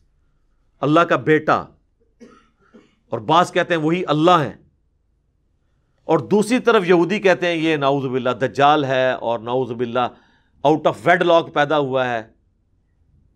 ٹھیک ہے، یعنی میں انگلش میں لفظ استعمال کر رہا ہوں، آپ اس کا اردو میں خود ترجمہ کر لیجئے گا، ہم پہ فتویٰ نہ کوئی لگا دے، جو حضرت سیدہ مریم پہ انہوں نے الزام لگایا۔ اب ایک شخصیت جس کے بارے میں اتنی دو متضاد رائے پائی جاتی ہوں، دو گروہ کب ایک پلیٹ فارم پہ اکٹھے ہو سکتے ہیں؟ اس لیے ان کی صدیوں آپس میں لڑائیاں رہی ہیں۔ یہ آج جو آپ یہودیوں عیسائیوں کا اکٹھ دیکھ رہے ہیں نا، یہ پچھلے 100 سال کی پروگرس ہے، ورنہ 1917 سے پہلے ان کے برے حالات تھے۔ چونکہ ان میں پوپ جو ہے وہ شریعت ساز ہوتا ہے، تو پوپ نے آفیشلی ان کا گناہ معاف کر دیا ہے یہودیوں کا، کیونکہ وہ شریعت کو اپنے ہاتھ میں لے سکتا ہے۔ اور 1917 میں پھر یہ بالفور ڈکلیریشن ہوئی تھی، جس کے بعد یہودیوں کو آلموسٹ آپ سمجھ لیں یہ نکلے ہوئے ہیں 70 عیسوی سے، تو آپ سمجھ لیں آلموسٹ 1800 ساڑھے 1800 سال کے بعد ان کو دوبارہ یروشلم میں آبادی کی اجازت ملی، ورنہ کرسچن ان کو گھسنے بھی نہیں دیتے تھے وہاں، اور وہاں آپ کے اسلامی بھائیوں نے ان کو زمینیں بیچی اور اب رو رہے ہیں کہ جی انہوں نے یہاں پہ قبضہ کر لیا، تو بیچی تو آپ نے خود ہوئی ہے۔ اب انہوں نے زیادہ وہاں پہ رقبہ حاصل کر لیا۔ 1948 میں پھر اس کا رقبہ بڑھ گیا، پھر 1967 میں جب جنگ ہوئی ہے، پوری عرب دنیا کو شکست ہوئی اسرائیل کے ہاتھوں، اور آج آپ دیکھ لیں اس کی بدماشی عروج کے اوپر ہے۔ تو ایک پوری تاریخ ہے۔ سیدنا عمر کے دور کے اندر، یعنی 636 عیسوی میں، 70 عیسوی میں ٹائٹس نے حملہ کر کے یروشلم گرایا اور وہ ویلنگ وال ایک رہ گئی، تو اس کے آلموسٹ آپ سمجھ لیں 550 سال کے بعد حضرت عمر کے دور میں یروشلم فتح ہوا، تو 550 سال کے بعد پہلی دفعہ یہودیوں کو اجازت ملی کہ وہ یروشلم جا سکتے تھے، ورنہ ان کو وہاں جانے کی بھی اجازت نہیں، حالانکہ ان کے لیے اتنا ہی متبرک ہے جتنا کہ کرسچنز کے لیے اور مسلمز کے لیے۔ اور چونکہ آپ کو پتہ ہے ایک پیس ٹریٹی کے تحت یروشلم مسلمانوں کو ملا تھا، یہ جنگ سے فتح نہیں ہوا تھا، اور اس میں انہوں نے شرط رکھی تھی کرسچنز پادریوں نے کہ آپ یہودیوں کو یہاں آنے کی اجازت نہیں دیں گے، تو حضرت عمر نے یہ شرط ان کی قبول نہیں کی تھی، تو انہوں نے کہا چلیں آنے کی اجازت دے دیں لیکن ان کو یہاں پہ رہنے کی اجازت نہیں ہوگی، تو حضرت عمر نے ریٹرن میں ایگریمنٹ کر لیا کہ یہ آ سکتے ہیں، رہائش نہیں اختیار کر سکتے، یہ انٹرنیشنل سٹی ہوگا تینوں ریلیجن کے لیے، جوز، کرسچنز اور مسلمز کے لیے۔ اور سلطنت عثمانیہ نے آلموسٹ 1300 سال تک، بیچ میں کچھ عرصہ 90 سال کے لیے یہ کرسچنز کے پاس گئے، پھر صلاح الدین ایوبی نے دوبارہ حاصل کر لیا تھا، تو آلموسٹ ان 1300 سال میں 1200 سال مسلمانوں کے پاس یروشلم رہا ہے۔ مسلمانوں نے کبھی یہودیوں کے اوپر پابندی نہیں لگائی، یہ حضرت عمر کا احسان ہے قیامت تک کے لیے یہودیوں کے اوپر، لیکن ان کی خواہش یہ تھی ہم وہاں پہ آباد بھی ہوں، اس کے لیے پھر سلطنت عثمانیہ کو انہوں نے ختم کروایا۔ پہلے تو رشوتیں دی، سلطنت عثمانیہ جو ہے نا وہ اپنی ساری کمزوریوں کے باوجود حضرت عمر والے ایگریمنٹ کے اوپر پیچھے ہٹنے کے لیے تیار نہیں ہوئی، حتیٰ کہ ان کو ختم کیا گیا پہلی جنگ عظیم کے بعد۔ اور آپ دیکھ لیں اسی کے فوراً بعد 1917 میں بالفور ڈکلیریشن ہوئی، 1948 میں اسرائیل جو ہے وہ بن گیا، اور 1967 میں 67 میں اس کی حدود اتنی پھیل گئیں، اور آج آپ دیکھ لیں وہ اکیلا بدماش ہے وہاں پہ۔ لیکن ابھی بھی وہ اکیلا کچھ نہیں ہے، پیچھے کرسچنز کی سپورٹ ہے، امریکہ کی۔ وہ بھی سورہ آل عمران میں اللہ تعالیٰ نے فرمایا کہ یا تو اللہ ان کو سہارا دے دے یا عوام کا سہارا مل جائے تو یہ قائم رہیں گے، ادروائز یہودی خود اپنے پاؤں پہ کبھی بھی قائم نہیں رہیں گے۔ تو ابھی ان کو لوگوں کا سہارا ہے نا کرسچنز کا، اور کچھ مسلمانوں کی بیوقوفیوں کا سہارا ہے ان کو، تو اس کی وجہ سے وہ قائم ہے۔ تو یہ میں نے ساری چیزیں کور کر دیں. اب اینڈ پہ میں وہ 10 احادیث مختصر کر کے آپ کو بیان کر دیتا ہوں. آپ کو زیادہ شوق ہے تو مشکات المصابی کی 3ری جلد میں جا کے آپ نزول مسیح علیہ السلام سے متعلق احادیث پڑھ سکتے ہیں. اور ہم جو ختم نبوت والی کتاب PDF کی فارم میں بھی رکھی ہوئی ہے شیخ زبیر لزئی صاحب کی, اس کے اندر بھی ایک پورا مضمون چھپا ہوا ہے. تو 10 صحیح الاسناد احادیث تلک عشرۃ کاملہ میں بیان کر دیتا ہوں تاکہ آپ کو یہ پورا کا پورا معاملہ کلیئر ہو جائے. پہلی حدیث بخاری اور مسلم دونوں میں ہے, جو میں نے آلریڈی بیان کی ہے کہ اللہ کی قسم عیسیٰ ابن مریم تم میں ضرور اتریں گے, صلیب کو توڑ دیں گے, خنزیر کو قتل کر دیں گے, جزیہ موقوف کر دیں گے, اور پوری دنیا کے اندر یعنی امن ہو جائے گا. کرسچنز بھی اسلام قبول کر لیں گے, جزیہ موقوف ہو جائے گا, اور مال کی ریل پیل ہوگی. اور پھر حضرت ابو ہریرہ نے سورہ نساء کی آیت نمبر 159 تلاوت کی کہ اہل کتاب میں سے کوئی نہیں بچے گا مگر یہ کہ وہ ان کی موت سے پہلے پہلے ان پر ایمان لے آئے گا. یعنی جب وہ دوبارہ آئیں گے نا تو اس وقت جب ان کو موت آنی ہے تو اس سے پہلے پہلے اس وقت کے اہل کتاب ان پر ایمان لے آئیں گے. دوسری حدیث بھی بخاری اور مسلم میں ہے. نبی علیہ السلام نے فرمایا اس وقت تمہاری کیا شان ہوگی جب عیسیٰ ابن مریم تم میں اتریں گے اور امام تم میں سے ایک شخص ہوگا, یعنی امام محمد مہدی. تیسری حدیث صحیح مسلم میں ہے کہ نبی علیہ السلام نے فرمایا کہ میری امت کا ایک گروہ قیامت تک حق پر قائم رہے گا, اور قیامت کے قریب اسی مسلمانوں کے گروہ کا امام جو ہے وہ اس کی موجودگی میں یعنی صفیں بن چکی ہوں گی. تو عیسیٰ ابن مریم آئیں گے تو وہ امام کہے گا کہ آپ نماز پڑھائیں, تو عیسیٰ ابن مریم کہیں گے کہ نہیں, یہ اس امت کی فضیلت ہے کہ تم میں سے بعض کے امام ہیں, امامت تم کرو. پھر عیسیٰ ابن مریم ان کے پیچھے نماز پڑھیں گے.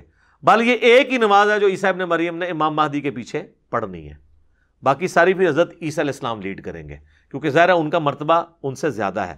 پلس یہ ہے کہ حضرت امام مہدی کے قابو دجال نہیں آئے گا, اس لیے امام مہدی کی سپورٹ میں حضرت عیسیٰ آئیں گے کہ وہ اتنا بڑا فتنہ ہے جو مسلمانوں کے امیر سے نہیں تھمے گا, تو دجال کو قتل کرنے کے لیے عیسیٰ ابن مریم کو اللہ تعالیٰ بھیجے گا.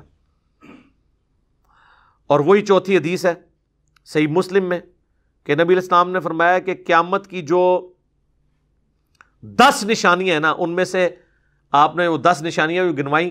چوتھی فرمایا دجال کا خروج ہے, اور 5ویں فرمایا وَنُزُولِ عِیسَى ابْنَ مریم صلی اللہ علیہ وسلم, اور عیسیٰ ابن مریم صلی اللہ علیہ وآلہ وسلم نزول کریں گے. عیسیٰ کے لیے صلی اللہ علیہ وسلم کا ورڈ استعمال کیا نبی علیہ السلام نے, لہٰذا یہ درود جو کہتے ہیں نا یہ محدثین کی بدعت ہے, نہیں, یہ سنت ہے درود. صحیح مسلم میں حدیث میں موجود الفاظ. 5ویں حدیث بھی صحیح مسلم میں ہے کہ نبی علیہ السلام نے فرمایا کہ دجال کا ظہور ہوگا تو حضرت عیسیٰ علیہ السلام 2 زرد چادروں میں, ایک تہمد اور ایک اوپر چادر, دمشق کے مشرقی کنارے کے اوپر مینار پر یعنی وہ اتریں گے, دونوں ہاتھ رکھے ہوئے, یعنی وہ زندہ اوپر سے اتر رہے ہوں گے, اور ان کی سانس سے دجال نمک کی طرح پگھلنا شروع کر دے گا, اور وہ اس کا دجال کا پیچھا کریں گے حتیٰ کہ اسے مقام میں لد پر جا کر قتل کر دیں گے. یہ لد ابھی بھی بہت بڑا سٹی ہے, اور آلموسٹ آج سے 50-60 سال پہلے اسرائیل نے انٹرنیشنل ایک ایئرپورٹ بہت بڑا بنایا اس لد ایک گمنام سی جگہ کے اوپر. کوئی وہ شہر بھی ابھی آباد ہوا ہے, وہ ایک قصبہ ہی تھا. تو وہ اثرات نظر آ رہے ہیں, ہو سکتا ہے کہ وہ اپنے بوئنگ یا ایئر بس میں فرار ہو رہا ہو, حضرت عیسیٰ علیہ السلام پیچھے سے پہنچ جائیں اور ایئرپورٹ کے اوپر اسے قتل کر دیں انشاءاللہ.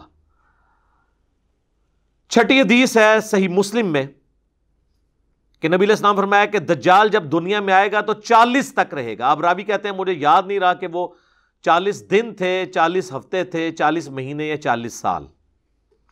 40 دن بھی ہوں تو بہت زیادہ ہے, فتنہ ہی بہت بڑا ہے. مکے اور مدینے کے سوا ہر جگہ جائے گا, اور عیسیٰ ابن مریم نازل ہو کر اسے قتل کریں گے, اور وہ عروہ ابن مسعود کے ہم شکل ہیں.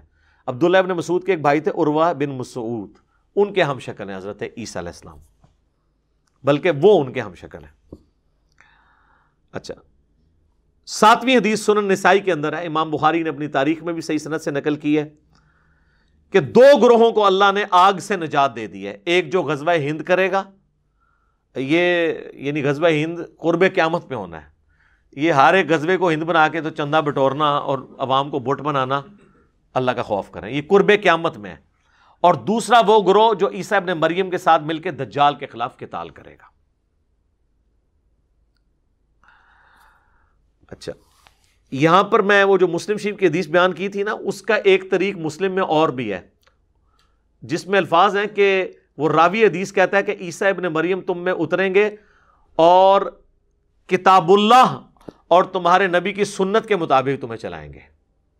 مسلم میں ایک طریق یہ بھی ہے جہاں پہ ہے نا کہ وہ امیر تم میں سے ہوگا، تو راوی کہتا ہے وہ کتاب اللہ اور سنت کے مطابق چلائیں گے. مراد یہ کہ وہ امتی کی حیثیت سے ہوں گے، لہذا ختم نبوت کو کوئی فرق نہیں پڑتا. وہ نبوت ان کی پہلے سے ہے، وہ نبی بن کر نہیں آئیں گے، امتی بن کے آئیں گے تو نبوت بھی نہیں چینی ہوئی ہوگی. اور اللہ تعالیٰ اور بندے کے درمیان جو وحی والا سلسلہ ہے وہ ان کے ساتھ وہ ہوگا، لیکن وہ ایک ایکسٹراڈنری کیس ہے. تو انہوں نے واضح بتا دیا. لیکن ہمارے جو فقہ حنفی کے بزرگان دین ہیں، اب وہ کہتے ہیں جی وہ فقہ حنفی کے مطابق عمل کریں گے. اور کوئی عام بندہ نہیں، اتنا بڑا بندہ ہے جس کے اوپر ان کو ناز ہے، اور کہتے ہیں 1000 سال کا مجدد ہے. ویسے 1000 سال کا مجدد بھی انہوں نے اپنے آپ کو خود ڈکلیئر کیا ہے. شیخ احمد سرہندی نے، جسے مجدد الف ثانی کہتے ہیں، ان سے پوچھا گیا یہ 1000 سال کا مجدد کیا ہوتا ہے؟ کیونکہ وہ تو ابو داؤد میں حدیث ہے کہ اللہ تعالیٰ میری امت میں ہر 100 سال میں ایک مجدد بھیجے گا. تو 100 سال والی تو حدیث ہے جو دین کی تجدید کرے گا. جو پہلے مجدد عمر بن عبدالعزیز ہیں اور آخری امام محمد مہدی ہیں، وچ والے سارے دے اپنے اپنے نے، دو پہ امت متفق ہے. تو وہ کہتے ہیں کہ جی وہ جو 1000 سال کا مجدد ہے نا، 1000 اور 100 میں جتنا فرق ہے نا، اتنا 100 اور 1000 کے مجدد کے مرتبے میں فرق ہوتا ہے. یہ یعنی علمی گفتگو 2 × 2 4 کر کے بھائی کوئی حدیث پیش کرے. پھر وہ اتنا غلو کیا، وہ کہتے ہیں کہ مجھے جو اللہ تعالیٰ نے کرامات اور جو اتنی شانیں عطا کی ہیں اپنے بارے میں، ہم کوئی بات کر دیں تو کہتے ہیں تکبر کرتا ہے. ان کا بابا بات کرے تو سبحان اللہ پڑھتے ہیں. ان کا بابا کہتے ہیں نا تمام بزرگوں کی ولیوں کی گردن پہ میرا پاؤں ہے، کہتے ہیں سبحان اللہ. یہ حضرت ابو بکر نے بھی کہا ہے کہ تمام صحابہ کی گردن پہ میرا پاؤں ہے. اتنا تکبر جملہ کوئی بول رہا ہے، آپ اس کو سبحان اللہ کہہ رہے ہیں؟ شرم آنی چاہیے. اچھا، تو وہ کہتے ہیں کہ جو مجھے ملا ہے نا، اس کا کچھ حصہ میں امید کرتا ہوں کہ مہدی کو بھی نصیب ہوگا. وہ اپنے آپ کو ایڈا وڈا سمجھتا ہے کہ میں مہدی تو وڈی کوئی شے ہاں بھائی. جدو تسی چھوڑنی جنی مرضی چھوڑو، ظاہر ہے ہوتے تو کوئی پابندی نہیں، نہ کسی نے کوئی قرآن منگنا ہے نہ حدیث. اور پھر انہی مکتوبات میں وہ لکھتے ہیں کہ بزرگوں نے کشف کے ذریعے دیکھا ہے کہ عیسیٰ ابن مریم بھی جب قرب قیامت میں اتریں گے تو فقہ حنفی کے مطابق عمل کریں گے.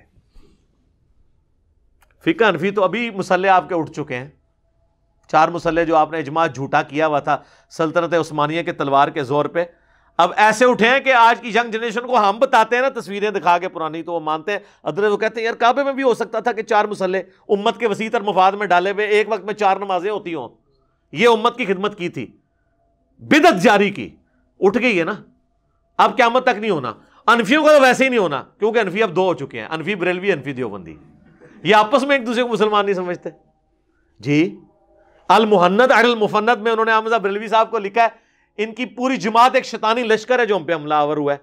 اور حسام الرحمن میں احمد بریلوی صاحب نے لکھا ہے کہ علماء دیوبند کے بارے میں لکھا ہے کہ یہ سب کے سب مرتد اور واجب القتل ہیں جن پہ میں نے فتوے لگائے ہیں، اور اس پہ اجماع ہے کہ یہ دین سے خارج ہے. تو انشاءاللہ حنفی مسئلہ دوبارہ آنا نہیں ہے. اچھا، پھر ان کو نا شیخ احمد سرہندی کو شرم آئی کہ میں عیسیٰ ابن مریم کو نیچے لگا رہا ہوں اپنے بابا جی کے. انہوں نے کہا نہیں، اصل میں عیسیٰ بھی اجتہاد کریں گے اور ان کا اجتہاد امام حنیفہ سے مل جائے گا. وہ کیڑا اجتہاد کرنا ہے انہوں نے؟ آج کے اجتہادات جو ہے نا وہ امام حنیفہ کو نہیں پتا. انتقال خون کا مسئلہ، کیمرے کا مسئلہ، کینگرو کا مسئلہ، آج کل کے تو 80% مسائل وہ ہیں جو آج کے مسائل ہیں. تو آج کا اجتہاد امام حنیفہ سے نہیں مل رہا. قرب قیامت کا اجتہاد کہاں سے؟ آپ نے کون سا اجتہاد ملانا ہے؟ اور پھر وہ کون سی ایسی بنیادی چیز ہے؟ اصل چیز تو کتاب اللہ، سنت اور اجماع ہے. تو کہانی ایک چھوڑی ہے، بس وہ لپیٹی ہوئی ہے، آپ کرتے رہے. تو مجھے ضمناً چیز یاد آ گئی. اچھا، یہ اذانیں شروع ہو چکی ہیں، اذانوں کا جواب دیں. ایک اذان کا جواب دینا ضروری ہے، بقیہ انشاءاللہ اذان کے وقفے کے بعد انشاءاللہ. ہاں جی، 8ویں حدیث بھی بخاری اور مسلم دونوں میں ہے کہ نبی علیہ السلام نے فرمایا کہ شب معراج دوسرے آسمان پر میری ملاقات حضرت عیسیٰ اور یحییٰ علیہم السلام سے ہوئی، اور اسی کی ڈیٹیل ہے جو مسند امام احمد میں، سنن ابن ماجہ میں اور المستدرک للحاکم میں موجود ہے۔ امام حاکم نے بھی صحیح کہا اور امام ذہبی نے بھی موافقت کی ہے کہ نبی علیہ السلام کہتے ہیں کہ جب میری ملاقات ہوئی دوسرے آسمان پر حضرت عیسیٰ علیہ السلام سے، تو باقی انبیاء سے بھی میری ملاقاتیں ہوئیں، اور میں نے ہر نبی سے پوچھا کہ قیامت کب آئے گی، تو تمام نے مجھے کہا کہ ہمیں قیامت کا علم نہیں ہے، آپ عیسیٰ ابن مریم کے پاس جائیں۔ وہ جو سورہ زخرف میں آیا نا کہ وہ قیامت کی خبر ہے، تو کہتے ہیں پھر میں نے حضرت عیسیٰ علیہ السلام سے جب پوچھا تو انہوں نے کہا کہ قیامت کا ایگزیکٹ مجھے بھی نہیں پتا، لیکن اس کی نشانی میں آپ کو بتا سکتا ہوں کہ دجال کا خروج ہوگا اور اللہ تعالیٰ مجھے زمین پہ اتارے گا اور میں اس کو قتل کروں گا۔ یہ قیامت کی نشانیوں میں سے ہے۔ ایگزیکٹلی قیامت کا مجھے بھی نہیں پتا کہ کب آنی ہے۔ نویں حدیث سنن ابی داؤد میں ہے، مسند امام احمد میں ہے، المستدرک للحاکم میں بھی ہے، اور امام ذہبی نے اس کی موافقت بھی کی ہے کہ یہ حدیث صحیح ہے، کہ نبی علیہ السلام نے فرمایا کہ تمام انبیاء آپس میں بھائی ہیں اگرچہ ان کی مائیں مختلف ہیں، اور تمام انبیاء کی نسبت سے میری سب سے زیادہ قریبی نسبت جو ہے حضرت عیسیٰ علیہ السلام کے ساتھ ہے، کیونکہ میرے ان کے درمیان کوئی اور پیغمبر نہیں آیا، فترت کا پیریڈ ہے۔ اور پھر آپ علیہ السلام فرمایا کہ عیسیٰ ابن مریم تم میں ضرور اتریں گے، دجال کو قتل کریں گے، اور 40 سال تک وہ دنیا میں رہیں گے، اور پھر فوت ہوں گے، اور پھر مسلمان ان کا جنازہ پڑھ کے انہیں دفن کر دیں گے۔ تو اور اسی دوران انہوں نے شادی بھی کرنی ہے۔ اور 10ویں حدیث جامعہ ترمذی میں ہے کہ عبداللہ ابن سلام جو یہودی عالم تھے اور بعد میں مسلمان ہوئے، وہ کہتے ہیں تورات میں حضرت عیسیٰ علیہ السلام کی جو پیش گوئیاں لکھی ہوئی ہیں نا، کیونکہ ہر آنے والے پیغمبر کی پیش گوئی پچھلی کتاب میں موجود ہوتی ہے، اس میں ایک یہ بھی ہے کہ حضرت عیسیٰ علیہ السلام قرب قیامت میں نازل ہوں گے، اور ان کا مدفن جو ہے وہ محمد رسول اللہ کے ساتھ ہوگا، یعنی ان دونوں کی قبریں اکٹھی ہوں گی۔ یہ تورات میں موجود ہے۔ اب ظاہر آج کل تو ٹیمپرڈ فارم میں ہے نا، اس لیے وہ اب کوئی کہ جی آج سے نکال کے بتائیں تو ظاہر ہم وہ نہیں نکال کے بتا سکتے، بہرحال یہ جامعہ ترمذی میں حدیث موجود ہے۔ اور اس حدیث کے ساتھ جو حدیث کے راوی ہے نا ابو مودود، یہ مودودی صاحب کا نام ادھر سے ہی آیا ہوا ہے، ابو مودود، وہ کہتے ہیں کہ رسول اللہ کی قبر کے ساتھ ایک قبر کی جگہ خالی ہے، اور وہیں پہ عیسیٰ ابن مریم دفن ہوں گے۔ اور ظاہر ہے وہ لاجیکل ہے، نبی علیہ السلام کی قبر مبارک جو ہے نا وہ، یعنی اگر سر مبارک اس طرف ہے اور قبلہ اس طرف ہے، یہاں پہ سر مبارک ہے اور اس طرف اگر پاؤں مبارک ہے، تو آپ علیہ السلام کے سینے کی سیدھ میں حضرت ابوبکر کا سر ہے، اور پھر حضرت ابوبکر کے سینے کی سیدھ میں حضرت عمر کا سر ہے۔ تو اس طرح کرتے ہوئے یہ سٹیپ بنتے جاتے ہیں، پھر یہاں پہ ایک قبر کی جگہ خالی ہے، اور وہاں پہ حضرت عیسیٰ علیہ السلام نے دفن ہونا ہے۔ تو یہ اس امت کی خصوصیت ہے۔ بہرحال اگر ہماری زندگی میں آتے ہیں تو اللہ تعالیٰ ہمیں حضرت عیسیٰ علیہ السلام کا اور امام مہدی کا ساتھ نصیب فرمائے، اور ان کا دست و بازو بننے کی توفیق عطا فرمائے، اور یہ وہی بنے گا جو مسلم کہلائے گا، کیونکہ بخاری مسلم میں حدیث ہے کہ وہ پتھر کے پیچھے سے آواز آنی ہے، یا مسلم، یا دیوبندی، یا بریلوی، یا اہل حدیث، یا شیعہ، یا حنفی، شافی، مالکی نہیں آنی۔ یہ نہ ہو کہ آپ سمجھیں کہ یہ کوئی علی بھائی کی کوئی پیچھے ویڈیو چل رہی ہے مسلم مسلم، کیونکہ ہم ہی کہتے ہیں نا کہ نہ میں وابی، نہ میں بابی، میں ہوں مسلم علمی کتابی۔ تو آپ دیکھ لیں اس میں بھی الفاظ ہیں کہ مسلم۔ میرا خیال ہے آج آپ کسی بریلوی دیوبندی کی مسجد میں اسے کہیں نا یا مسلم ادھر آؤ، اینڈ منہ کھول لے گا، ادھر مطلب اے نہیں ہوئے گا حضرت عیسیٰ نال، جدوں تک اے نہ کرے، اور آپ ہمارے کسی اسٹوڈنٹ کو مسلم کہہ کے پکارے ہیں تو وہ آپ کو جبھی ڈال لے گا، خوش ہوگا نا اس نام سے۔ تو یہ اس چیز کا پیش خامہ ہے کہ امام مہدی نے، حضرت عیسیٰ نے اس وقت آنا ہے جب یہ سارا دجالی فتنہ، فرقہ واریت کا بھی، مولویوں کا بھی ختم ہو چکا ہوگا، اور لوگ مسلم کہلانے پہ فخر محسوس کر رہے ہوں گے، جس کی یعنی جب ہم چھوٹے چھوٹے تھے تو کوئی امید نظر نہیں آ رہی تھی، لیکن آپ کے بچے تو دیکھ رہے ہیں ساری امیدیں۔ ابھی میں اگلے دن اپنے اس کو بیٹے کو اسکول سے لے کے آیا تو وہ مجھے موٹر بائک پہ بیٹھے کہتا ہے بابا جان یہ جو ہے نا ہمارے کئی ایک جو کلاس کے اندر اسٹوڈنٹس ہیں نا تو وہ کہتے ہیں جی وہ ہمارے ماما اور بابا بھی علی بھائی کو سنتے ہیں. تو یا ظاہر وہ علی بھائی تو انہوں تو انکل نہیں کہنا نا. تو کہتا ہے کہ ہماری کلاس میں بھی کافی سارے جو ہے نا وہ مسلم موجود ہیں, سنی شیعہ یہ بھی ہیں اور مسلم بھی ہیں. تو یعنی اب یہ حالانکہ ہم جب اسکول میں تھے تو مسلم کا تو کوئی کنسیپٹ ہی موجود نہیں تھا. تو یہ اللہ کا شکر ہے. تو یہی ہم آپ کو جھنجھوڑ رہے ہیں کہ مرنے سے پہلے اے مسلمان کر لے اس پہ غور. کتابوں کا خدا اور ہے, بابوں کا خدا اور. کتابوں کے خدا کو مانو. کتابوں کا دین اور ہے, بابوں کا دین اور. کتابوں کا جہاں اور ہے اور بابوں کا وکھرا جہاں اور. ٹھیک ہوگا جی. اللہ تعالیٰ سے دعا ہے جو حق بات میں نے کہی اللہ تعالیٰ ہمارے دلوں میں راسخ فرمائے. اگر جذبات میں میرے منہ سے کوئی غلط بات نکل گئی تو اللہ تعالیٰ ہمارے دلوں ہی سے اسے محو کر دے, ہمیں معاف بھی فرما دے, ہمیں کتاب و سنت کی تعلیمات پر عمل کر کے دوسرے بھائیوں تک پہنچانے کی توفیق عطا فرمائے. سبحانک اللہم و بحمدک اشہد ان لا الہ الا انت استغفرک و اتوب الیک وما علینا الا البلاغ المبین. جزاکم اللہ خیرا. بسم اللہ والحمد للہ والصلاة والسلام علی رسول اللہ وعلی آلہ واصحابہ اجمعین الی یوم الدین. الحمدللہ آج 11 اکتوبر 2020 کی علمی و تحقیقی مجلس نمبر 134 کی بقیہ کی اسٹوڈیو ریکارڈنگ کی طرف چلتے ہیں اگلے سوالات کے لیے. جی عمران بھائی. علی بھائی اگلا سوال ہے 8 اکتوبر 2005 کے افسوسناک زلزلے کو 15 سال مکمل ہو چکے ہیں.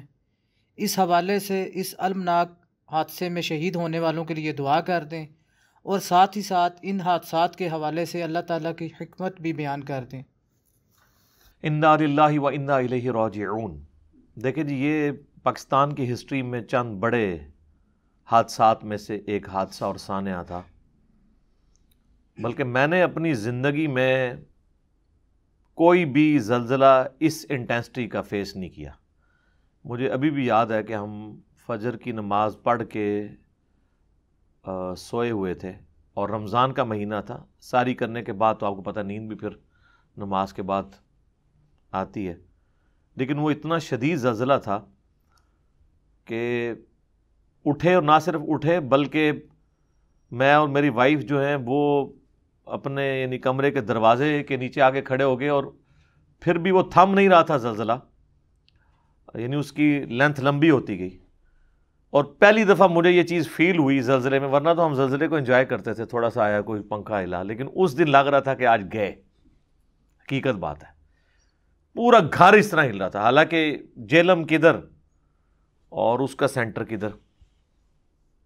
بہرحال جیلم شہر میں تو ایسا کوئی تباہی نہیں ہوئی, لیکن اسلام آباد میں, کشمیر کے اندر اور ہمارے ناردرن ایریا کے اندر بہت بڑے لیول پہ تباہی ہوئی. آلموسٹ 1.5-2 لاکھ کے قریب لوگ ایک دن کے اندر لقمہ اجل بن گئے.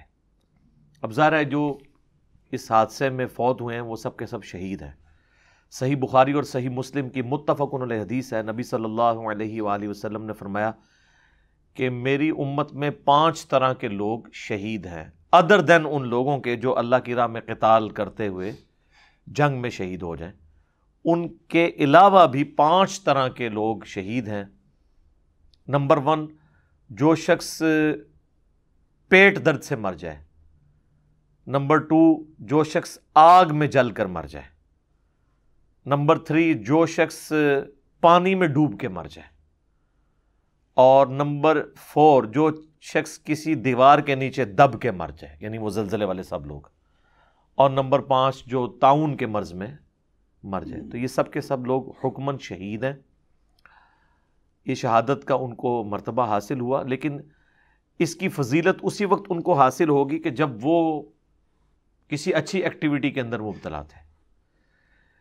ایک شخص جو ہے وہ ہیروئن سمگلنگ کرتے ہوئے کسی بحری جہاز کے یا لانچ کے ڈوبنے کی وجہ سے پانی میں ڈوب کے مر جاتا ہے, تو اب اسے آپ شہید نہیں کہیں گے. ظاہر ہے وہ غلط کام کرتے ہوئے مرا. باقی ظاہر ہے کہ ہم تو اب کسی کے بارے میں جانتے نہیں کہ کون کس حالت میں مرا ہے. جس کی ہمیں ڈیٹیلز نہیں پتا, ہمیں اس نے ظاہر رکھنا چاہیے کہ اللہ تعالیٰ اس کی غلطیوں سے درگزر کرے گا. اور اللہ تعالیٰ نے ہمیں سورۃ الحشر میں یہی حکم دیا ہے کہ ربنا اغفر لنا ولاخواننا الذین سبقونا بالایمان. اہل ایمان کی نشانی ہے کہ وہ دعا کرتے ہیں کہ اے اللہ ہمیں بھی بخش دے اور ہم سے پہلے جتنے ایمان کی حالت میں گزرے ہیں ان کی بھی تو مغفرت فرما دے اور ہمارے دل میں ان کے لیے کوئی غل باقی نہ رہا، آمین۔ تو یعنی یہ اللہ تعالیٰ نے سکھایا ہے کہ جو لوگ مر چکے ہیں یہ نہیں ہے کہ اب وہ مر گیا تو اب اس کو اس کے حال پہ چھوڑ دینا، بلکہ جو پیچھے بچ جانے والے لوگ ہیں اس کے لیے دعائے مغفرت کریں گے۔ حتیٰ کہ آپ دیکھیں کہ قبرستان بھی جب آپ جاتے ہیں تو صحیح مسلم میں حدیث ہے کہ نبی علیہ السلام نے فرمایا کہ میں تمہیں قبروں پہ جانے سے منع کرتا تھا، اب میں تمہیں حکم دیتا ہوں کہ قبروں پہ جاؤ تاکہ آخرت کی یاد آئے۔ اور مسلم شریف میں یہ حدیث ہے کہ آپ نے قبرستان جانے کی دعا بھی سکھائی، السلام علیکم اہل الدیار من المؤمنین والمسلمین وَإِنَّا إِن شَاءَ اللَّهُ بِكُمْ لَلَاحِقُونَ نَسْأَلُ اللَّهَ لَنَا وَلَكُمُ الْعَافِيَةَ۔ سلامتی ہو تم پر جتنے بھی مومنین اور مسلمین یہاں پر قبرستان میں دفن ہو، ہم اپنے لیے اور تمہارے لیے اللہ کے حضور عافیت کا سوال کرتے ہیں، اور ہمیں بھی مر کے اللہ کی طرف لوٹنا ہے، تمہارے ساتھ آ کر ملنا ہے۔ تو یہ دعا ہے جو آپ نے قبرستان کرنی ہے۔ ایک ضعیف روایت بھی ہے جامع ترمذی میں، السلام علیکم یا اہل القبور، لیکن وہ روایت ضعیف ہے۔ یہ صحیح سند یہ ہے جو صحیح مسلم کے اندر حدیث ہے۔ تو قبرستان میں بھی دعا کی جائے، اور اگر قبرستان کا نہ بھی پتہ ہو، کسی کی قبر کا نہ بھی پتہ ہو، یا قبر سمندر بن چکی ہو، یا راکھ ہواؤں میں بکھر چکی ہو، یا کسی شیر یا ریچھ کے پیٹ میں جا کے کسی کی قبر بن گئی ہو، وہ تو اللہ کو پتہ ہے نا، تو آپ دعا کریں، آپ کی دعاؤں کا حصہ ان تک پہنچے گا، اور یہ اللہ کی طرف سے حکم بھی ہے کہ جتنے لوگ فوت ہو چکے آپ ان کے لیے دعا کریں گے۔ اور آپ دیکھیں مرتے ہی دعا کا آغاز سب سے پہلے تو جنازے کی شکل میں ہوتا ہے، جو جامع ترمذی میں، سنن ابی داؤد، سنن ابن ماجہ کے اندر دعا آئی ہے، سب سے مشہور دعا، اللہم اغفر لحینا و میتنا و شاہدنا و غائبنا و صغیرنا و کبیرنا وذکرنا وانثانا اللہم من احییتہ منا فاحیہ علی الاسلام ومن توفیتہ منا فتوفہ علی الایمان، آمین۔ اور پھر سنن ابی داؤد میں حدیث ہے، جب مردے کو دفنا چکو تو قبر پہ کھڑے ہو کر اپنے بھائی کی قبر کے سوالات کی استقامت کے لیے دعا کرو۔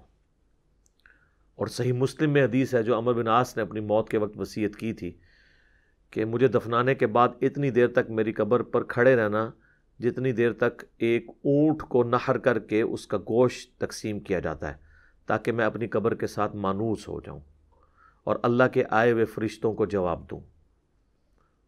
تو آلموسٹ 1.5-2 گھنٹے، 2 گھنٹے تو کہیں نہیں گئے، 2 سے بلکہ 2 سے بھی زیادہ، 2 سے 2.5 گھنٹے بنتے ہیں۔ تو یہ اہل ایمان کی نشانی ہے کہ فوت شدگان کے لیے دعا کرتے ہیں، تو سب کے سب شہداء ہیں۔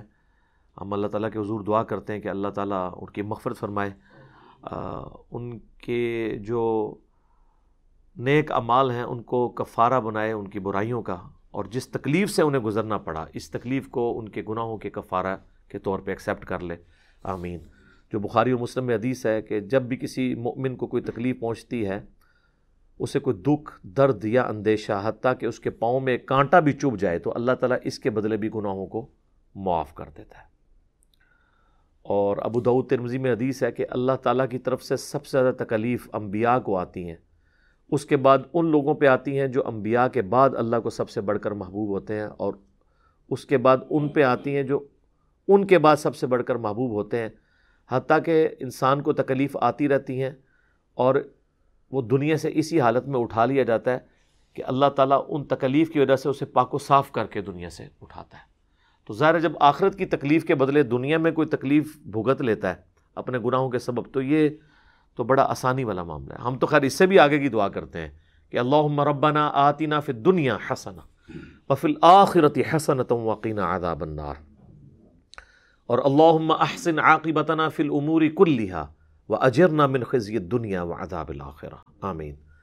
تو اللہ تعالیٰ سے تو بخاری مسلم میں حدیث ہے نا، میں اپنے بندے کے گمان کے قریب ہوں، حدیث قدسی ہے۔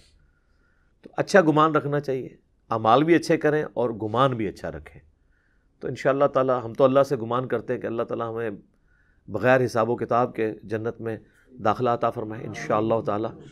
تو اچھا گمان رکھیں، اچھے اعمال کریں، تو انشاءاللہ تعالی یہ دعا قبول ہونے والی ہے انشاءاللہ تعالی۔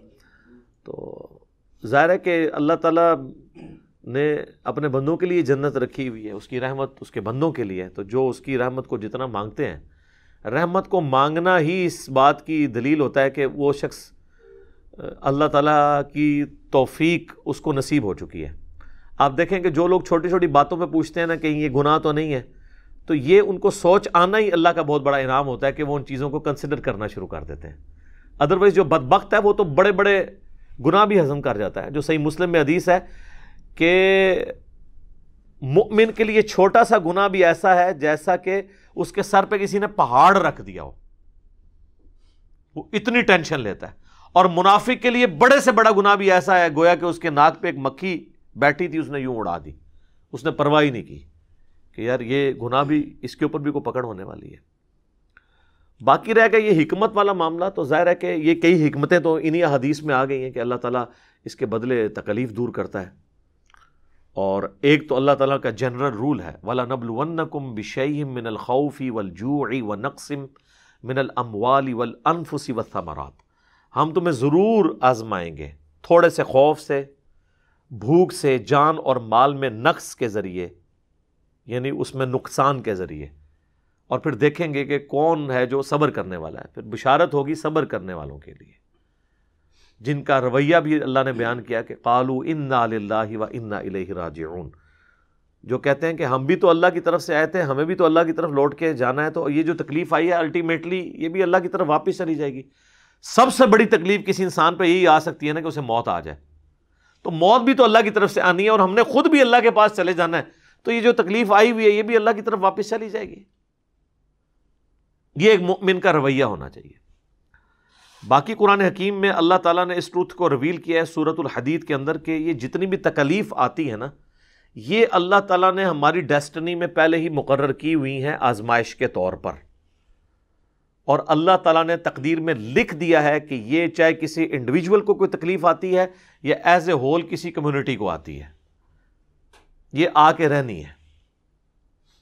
باقی دعاؤں سے اللہ تعالیٰ تکلیف کو ٹالتا ہے، یا آزمائشیں آئیں تو جھیلنا آسان ہو جاتی ہیں۔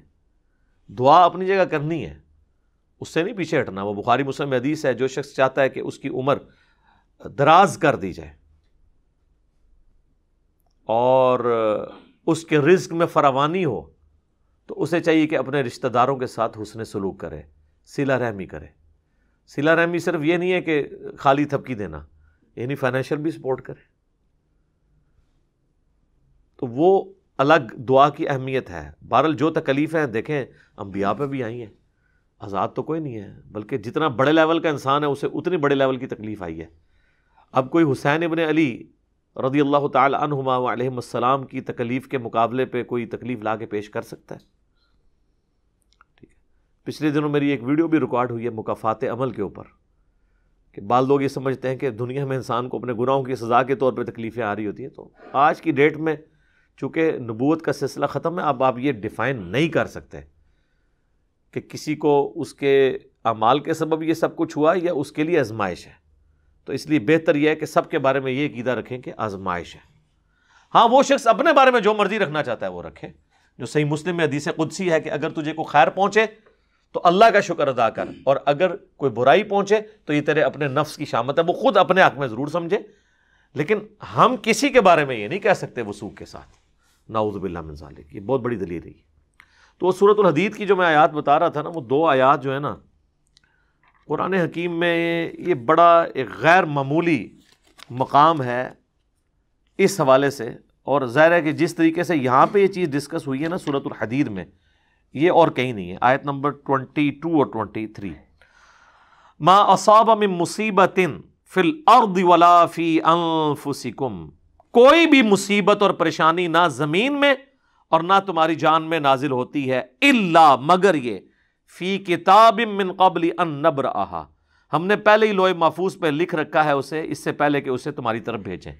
یعنی زمین میں جتنی تکلیف آتی ہیں، ٹورنیڈوز آئیں، سمندری طوفان آئیں، یا زلزلے آئیں، یا بڑی بڑی آگ لگ جاتی ہیں یہ آئیں، سیلاب آ جائیں، یہ سب تکلیفیں انڈیویجول لیول پہ، چاہے کسی کے جسم میں آئے، کسی کے گردے فیل ہو گئے، کسی کو شوگر ہو گئی، کسی کو بلڈ پریشر ہو گیا، کسی کو بلڈ کینسر ہو گیا، یہ سب چیزیں اللہ تعالیٰ نے پہلے لکھی ہیں. ان ذالک علی اللہ یسیر، اور بے شک یہ اللہ پہ بڑا آسان ہے. کسی نے ٹینشن نہیں لینی یہ کیسے ہوگا کہ پہلے ہی لکھ لی ہے. کیوں لکھی اس کی حکمت بتا دی. لکی لا تأسوا علی ما فاتکم، یہ اس لیے کہ مت کف افسوس ملو اس بات پہ جو تم سے چھین جائے، تم سے لے لی جائے. ولا تفرحوا بما آتاکم، اور مت شیخی بگاڑو ان نعمتوں پہ جو اللہ تمہیں دے. اللہ ہی اللہ ہے، کسی کو دے کے آزماتا ہے، کسی سے لے کے آزماتا ہے. تو جس کو دیا ہوا ہے نا وہ یہ نہ سمجھے کہ جی میرا بڑا کمال ہے، اور جس سے لیا ہوا ہے وہ ناشکری نہ کرے، وہ کہ جس حال میں اللہ نے رکھا. واللہ لا یحب کل مختال فخور، اور اللہ تعالیٰ پسند نہیں کرتا ہر طرح کے جو شیخی خورے ہیں ان کو. اچھا دیکھیں، یہ نبی الاسلام کی مبارک زندگی ہمارے لیے رول ماڈل ہے نا جی. آپ پہ کتنی تکلیف آئی ہیں. لوگ کہتے ہیں تکلیفیں ہیں تو کیا کریں، رسول اللہ کو یاد کر لیا کریں صلی اللہ علیہ وآلہ وسلم، رول ماڈل ہے. اور پھر ہمیشہ پازیٹیو چیزوں کی طرف دیکھیں. جو صحیح مسلم میں حدیث ہے، اپنے سے نچلوں کی طرف دیکھو، یوں تمہیں قناعت نصیب ہوگی، اللہ کی نعمتوں پہ شکر ادا کرو گے. جناب دنیا میں گیا گزرا انسان بھی اگر وہ کلمہ گو ہے نا تو کم از کم 6-6.5 ارب لوگوں سے بہتر ہے. تو 7 ارب کی آبادی میں سے اگر آپ 7.5-8 ارب کی آبادی میں سے 6 ارب سے بہتر ہیں تو بہت بہتر ہے. یہ تو میں صرف آپ کو کلمے کی طاقت بتا رہا ہوں.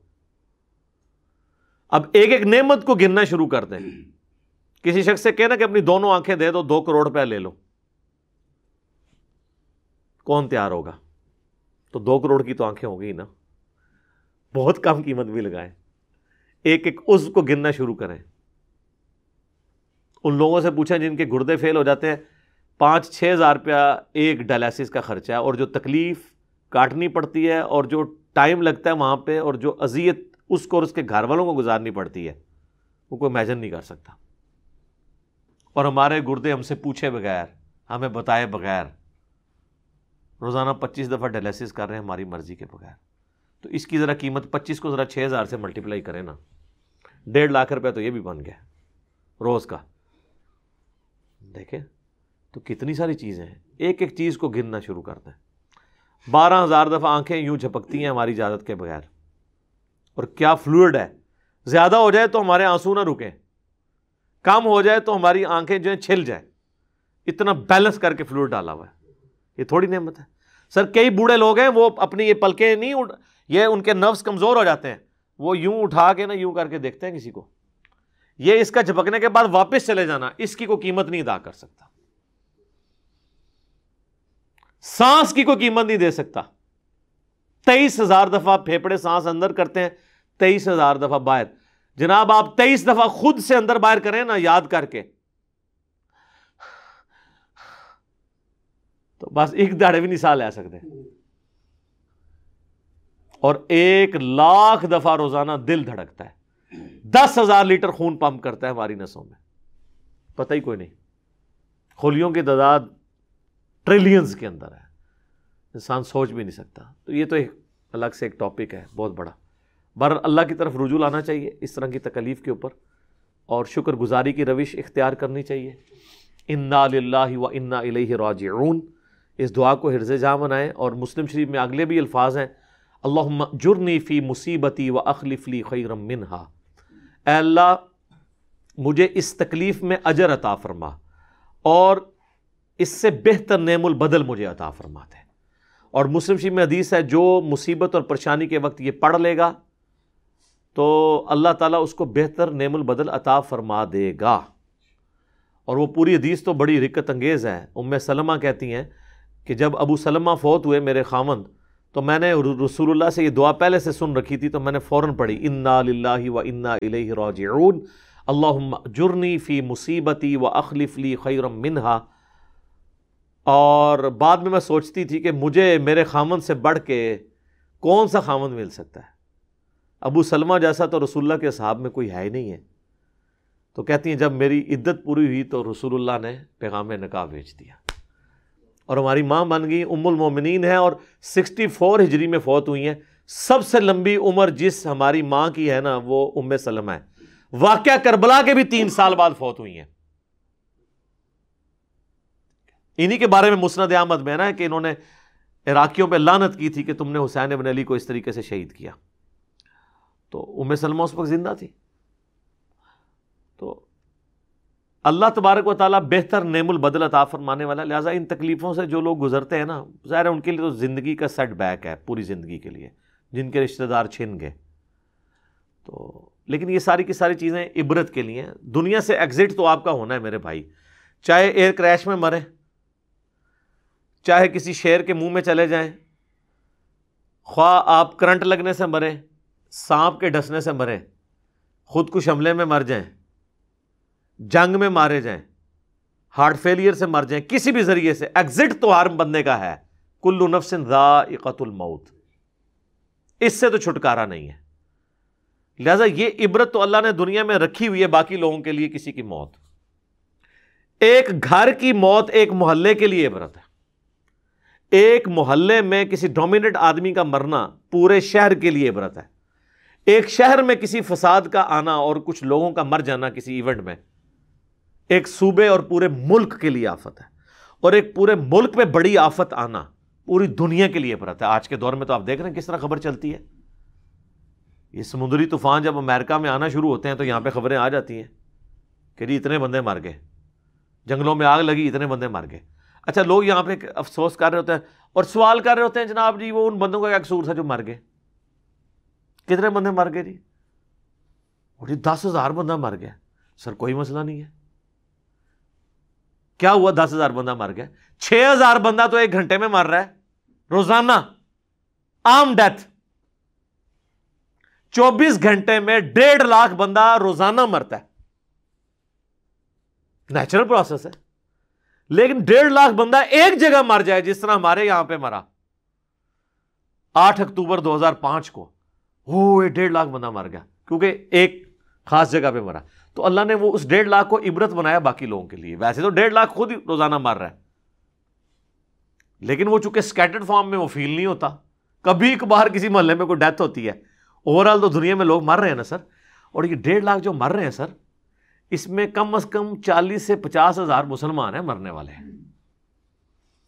اگر آپ اپنی آبادی 1.5 پونے 2 ارب بھی لگائیں، بہت محتاط بھی کر لیں تو 30-35 ہزار تو روزانہ مسلمان بھی مر رہے ہیں. 1.5 لاکھ سے یہ نہ سمجھیے گا کہ کوئی 200-250 مسلمان ہیں اور باقی کافر مر رہے ہیں. ظاہر جتنی دنیا میں ریشو پرپورشن ہے اسی اعتبار سے. تو یہ اللہ نے اس طرح کی عبرت رکھی ہوتی ہے. تو ایگزٹ بندے کا ہونا ہے.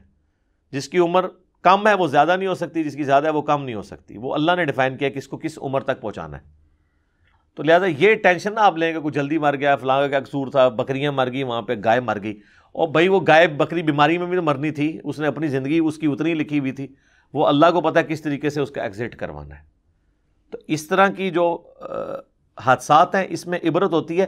جو پیچھے والے لوگ ہیں وہ اپنی تیاری شروع کرتے ہیں. پیچھے والے تیاری کو نہیں کر رہے. یہ جو مرگلا ٹاور گرا تھا، یعنی وہ بے حیائی کا اڈا بنا ہوا تھا F10 مرکز کے اندر. چونکہ میں تو F11 میں کافی عرصہ رہا ہوں، تو ہم تو وہاں پہ شاپنگ کرنے کے لیے بھی F10 مرکز میں جایا کرتے تھے. تو وہ سب کو پتہ تھا یعنی یہ جو برائی کے اڈے جو کھلے ہوئے ہیں بازاری عورتوں والے، وہ سارے کام وہاں پہ ہوتے تھے. اور وہ ان سارے ٹاورز میں سے وہ ایک ٹاور بھی یعنی وہ سنگل آؤٹ ہو کے وہ ٹاور گرا ہے. اب خیر دوبارہ بن چکا ہے وہاں پہ. کتنے لوگوں نے اسے عبرت پکڑ کے توبہ کی ہے. اور سر آپ نے کسپرسی دیکھی اس زلزلے کے اندر، جناب کروڑ پتی لوگ بھی اپنی کروڑوں کی کوٹھیاں چھوڑ کے سڑکوں پہ رات گزاری تھی انہوں نے ڈر سے، کیونکہ آفٹر شاکس آ رہے تھے. تو سر وہ مکان جو آپ اپنی محنت سے بناتے ہیں کروڑوں روپیہ لگا کے، وہ بھی آپ کو پناہ نہیں دے سکتا اللہ کے اگینسٹ. روڈوں پہ آگے تھے لوگ، کتنے دنوں تک وہ باہر نہیں جاتے تھے کہ اندر جائیں گے گھر میں کہیں چھاتی نہ گر جائے. تو مکان بھی نہیں آپ کو بچا سکتے، ٹینٹوں میں لوگ رہنا شروع ہو گئے. تو سب کچھ یہ دنیا میں اللہ نے دکھا دیا کہ ساری کی ساری دولت دھری رہ گئی. اللہ تعالیٰ کے لیے کوئی مسئلہ نہیں. اور یہ تو وہ چیز ہے جو آپ نے، چلیں زلزلے میں تو پھر بھی اوپن جگہ پہ آپ ٹینٹ لگا کے بچ جائیں گے. یہ جو وائرسز ہیں اور بیکٹیریاز ہیں، ان سے آپ بچ کے دنیا میں کہاں جا سکتے ہیں. اور ٹرمپ کو بھی کرونا ہو گیا ہے، اس سے زیادہ پاکیزہ ماحول میں کس نے اپنی زندگی رکھی ہوئی ہوگی. ٹھیک ہے، ویسے یہ علیحدہ بات ہے، یہ کرونا ہوا سارے امیروں کو ہی ہے. یہ کوئی بیماری اللہ نے بھیجی ایسی ہے جو امیروں کو ٹارگٹ کر رہی ہے. منڈیوں میں تو کوئی نہیں ہے کرونا, کسی بندے کو کسی منڈی میں نہیں ہوا, اور اللہ کے فضل سے پاکستان کی منڈیوں میں ایک دن بھی احتیاط نہیں ہوئی ہے, اور اسی لیے لوگ سکون سے وہاں پہ زندہ ہیں. ٹھیک ہے, وہ غریبوں کو تو ہٹکار ہی نہیں رہی ہے, امیروں کو ہے. اسی لیے آپ دیکھتے ہیں نا, اچھا امیروں کو کر لیا نا, اسی لیے میڈیا میں شور ہے. غریب کے مرنے پہ کبھی شور نہیں ہوتا. وہ کہتے ہیں وہ فلانا بندہ بھی مر گیا, وہ فلانا اتنا بڑا بندہ مر گیا, وہ فلاں اتنا فلمی ایکٹر اتنا بڑا مر گیا, وہ فلاں عالم بھی کرونا سے مر گئے, وہ جو جنرل صاحب ریٹائر تھے وہ بھی کرونا سے مر گئے. اب یہ بڑے بندے یعنی خبر بنتی ہے. اب ہونا تو چاہیے لوگ عبرت حاصل کریں, نہیں. ایئر کریش سے بال بال لوگ بچتے ہیں, نیچے اتر کے پھر وہی کام. ہاں, اس دوران جو وہ آڈیوز لیک ہوتی ہیں, لوگ استغفر اللہ اور کلمے پڑھ رہے ہوتے ہیں, جس طرح نیچے نکلتے ہیں انہوں نے اب یہاں سے سیدھا جو ہے نا پہلے جا کے نا وہ جو سفر کے 2 نوافل ہیں جا کے مسجد میں پڑھیں گے, پھر گھر جائیں گے سامان لے کے. لیکن ایسا نہیں ہوتا, زندگی اسی طریقے سے چلتی رہتی ہے. بہرحال ہم تو جب تک زندہ ہیں نا جی, ہم تو 8 اکتوبر کا دن نہیں بھلا سکتے, کیونکہ پاکستان کی ہسٹری میں اتنا بڑا کبھی زلزلہ نہیں آیا. اور یہ تو ہم نے اپنی ہوش کے اندر زلزلہ دیکھا ہے, اموات دیکھی ہیں. اور جب بھی اکتوبر کا مہینہ آتا ہے, 8 اکتوبر کا دن آتا ہے, تو ہمیں یاد دلاتا ہے کہ ہم اللہ کی طرف رجوع لائیں, اس حوالے سے کہ اللہ کی بڑی نشانیوں میں سے ایک نشانی ظاہر ہوئی ہے. ایام اللہ میں سے ایک یوم تھا.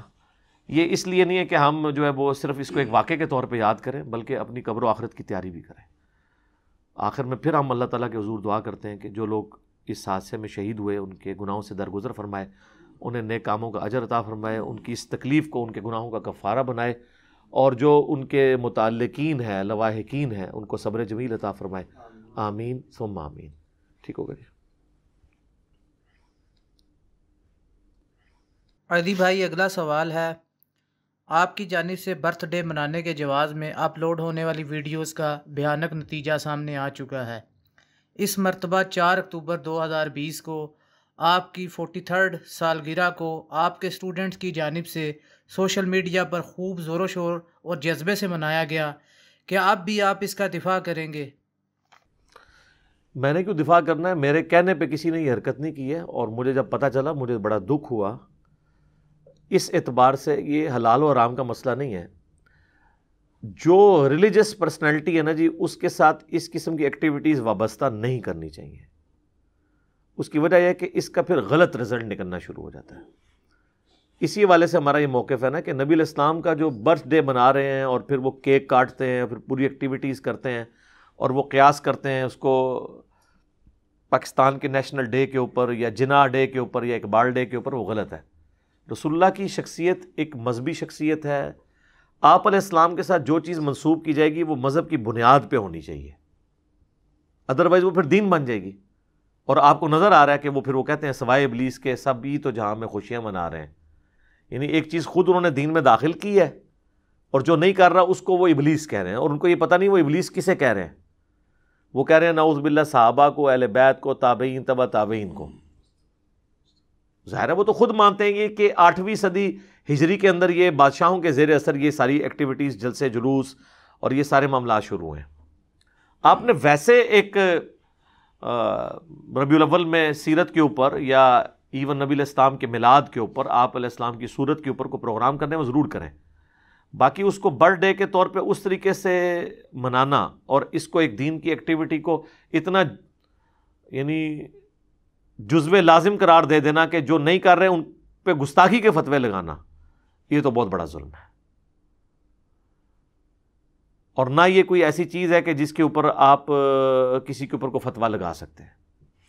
اب اسی طریقے سے جو ریلیجس پرسنالٹیز ہیں, جو دعوت و تبلیغ کے کام میں انبیاء کرام کی جو دعوت ہے اس کو آگے لے کے چل رہے ہیں, آپ ان پرسنالٹیز کے ساتھ اس طرح کی ایکٹیویٹیز کو منسوب نہ کریں.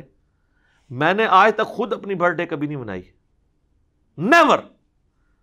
یہ 43 ایئرز ہوئے ہیں نا, یہ 4 اکتوبر 2020 کو میں نے ایک دفعہ بھی, اور مجھے اللہ کے فضل سے جب سے ہوش سنبھالی ہے مجھے یہ بھی نہیں یاد کہ میرے ماں باپ نے بھی کبھی برتھ ڈے منائی ہو میری. ہاں, ہمارے بچوں کی ضرور وہ شوق میں منا لیتے ہیں, میری اللہ کے فضل سے آج تک نہیں ہوئی ہے.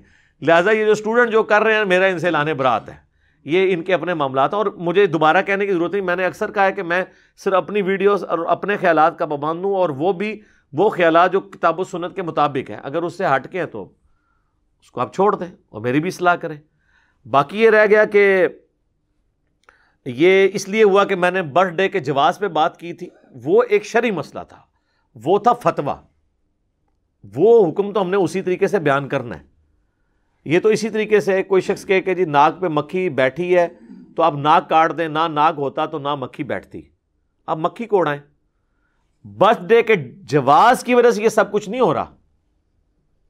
اصل میں جن لوگوں نے ایکٹیویٹی پرفارم کیا آپ ان کو کنڈیم کریں، اور وہ بھی حلال و حرام کے زمرے میں نہیں کنڈیم کر سکتے. لیکن اگر وہ اس کی بنیاد کے اوپر یعنی غلط کامنٹس پاس کرنا شروع کر دیتے ہیں باقیوں کے بارے میں، تو لوگوں کو اشتعال دلانے کے لیے تو وہ بالکل غلط ہے.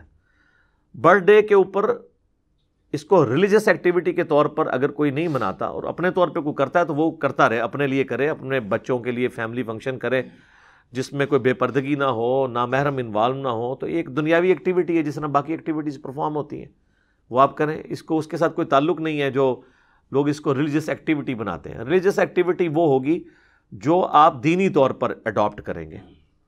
بخاری اور مسلم میں جو بدعت کی ڈیفینیشن ہے وہ ہے من احدث فی امرنا ھذا، جس نے ہمارے دین میں کوئی ایسی چیز داخل کی جو ہم نے تعلیم نہیں کی، فہو رد، وہ ہے مردود.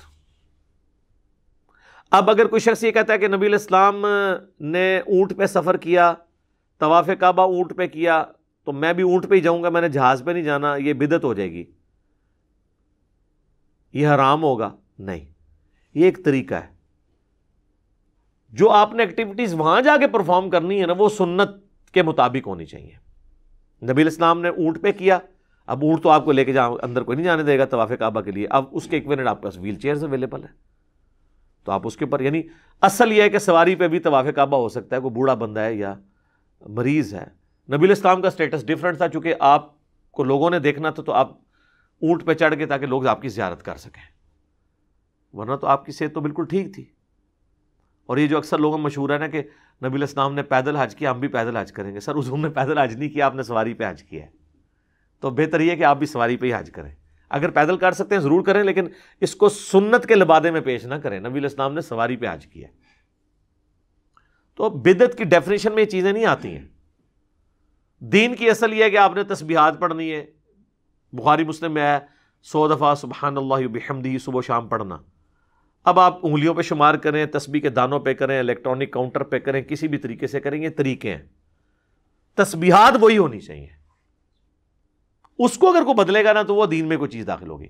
اب یہ جو ہماری دنیاوی ایکٹیویٹیز ہیں، خواہ وہ آپ برتھ ڈے منانا ہو یا پاکستان ڈے منانا ہو، جناح ڈے، اقبال ڈے، آپ منائیں، ضرور منائیں، اس میں کوئی حرج نہیں ہے.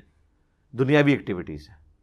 ونس آپ اس کو ریلیجس ایکٹیویٹی ڈیفائن کریں گے، پھر ہم آپ کو کہیں گے یہ آپ نے دین کے اندر چیز داخل کر دی ہے. پھر آپ چونکہ اس کو دین بنا کے پیش کر رہے ہیں تو اب وہ آپ کو یہ حق حاصل نہیں ہے کہ آپ نے دین کے اندر کوئی بدعت داخل کر دی. یہ دو چیزوں کو مکس نہیں کرنا چاہیے.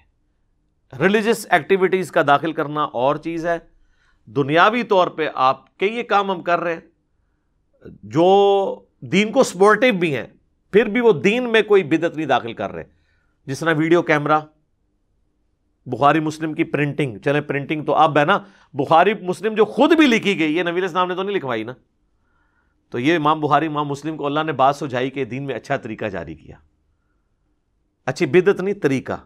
جو صحیح مسلم میں حدیث ہے، جس نے اچھا طریقہ اسلام میں جاری کیا اسے ثواب ملے گا، جتنے عمل کر رہے ہیں ان کا ثواب بھی اسے ملے گا اور ان کے بھی ثواب میں کمی نہیں ہوگی. اور جس نے برا طریقہ جاری کیا ان کا وبال بھی اس پہ ہوگا جو پائنیئر ہے، اور ان کرنے والوں کے وبال میں بھی کمی نہیں ہوگی کہ یہ کہیں گے جی وہ جس نے شروع کیا تھا وہ وبال اٹھائے. نہیں، ان پہ بھی اپنی جگہ وبال ہوگا. لیکن جو دین میں آپ ایز اے دین چیزیں داخل کر دیں گے نا، تو وہ پھر بدعات کے زمرے میں آئیں گی، اور وہ حضور نے ایک ہی جملے میں ختم کر دی ہیں.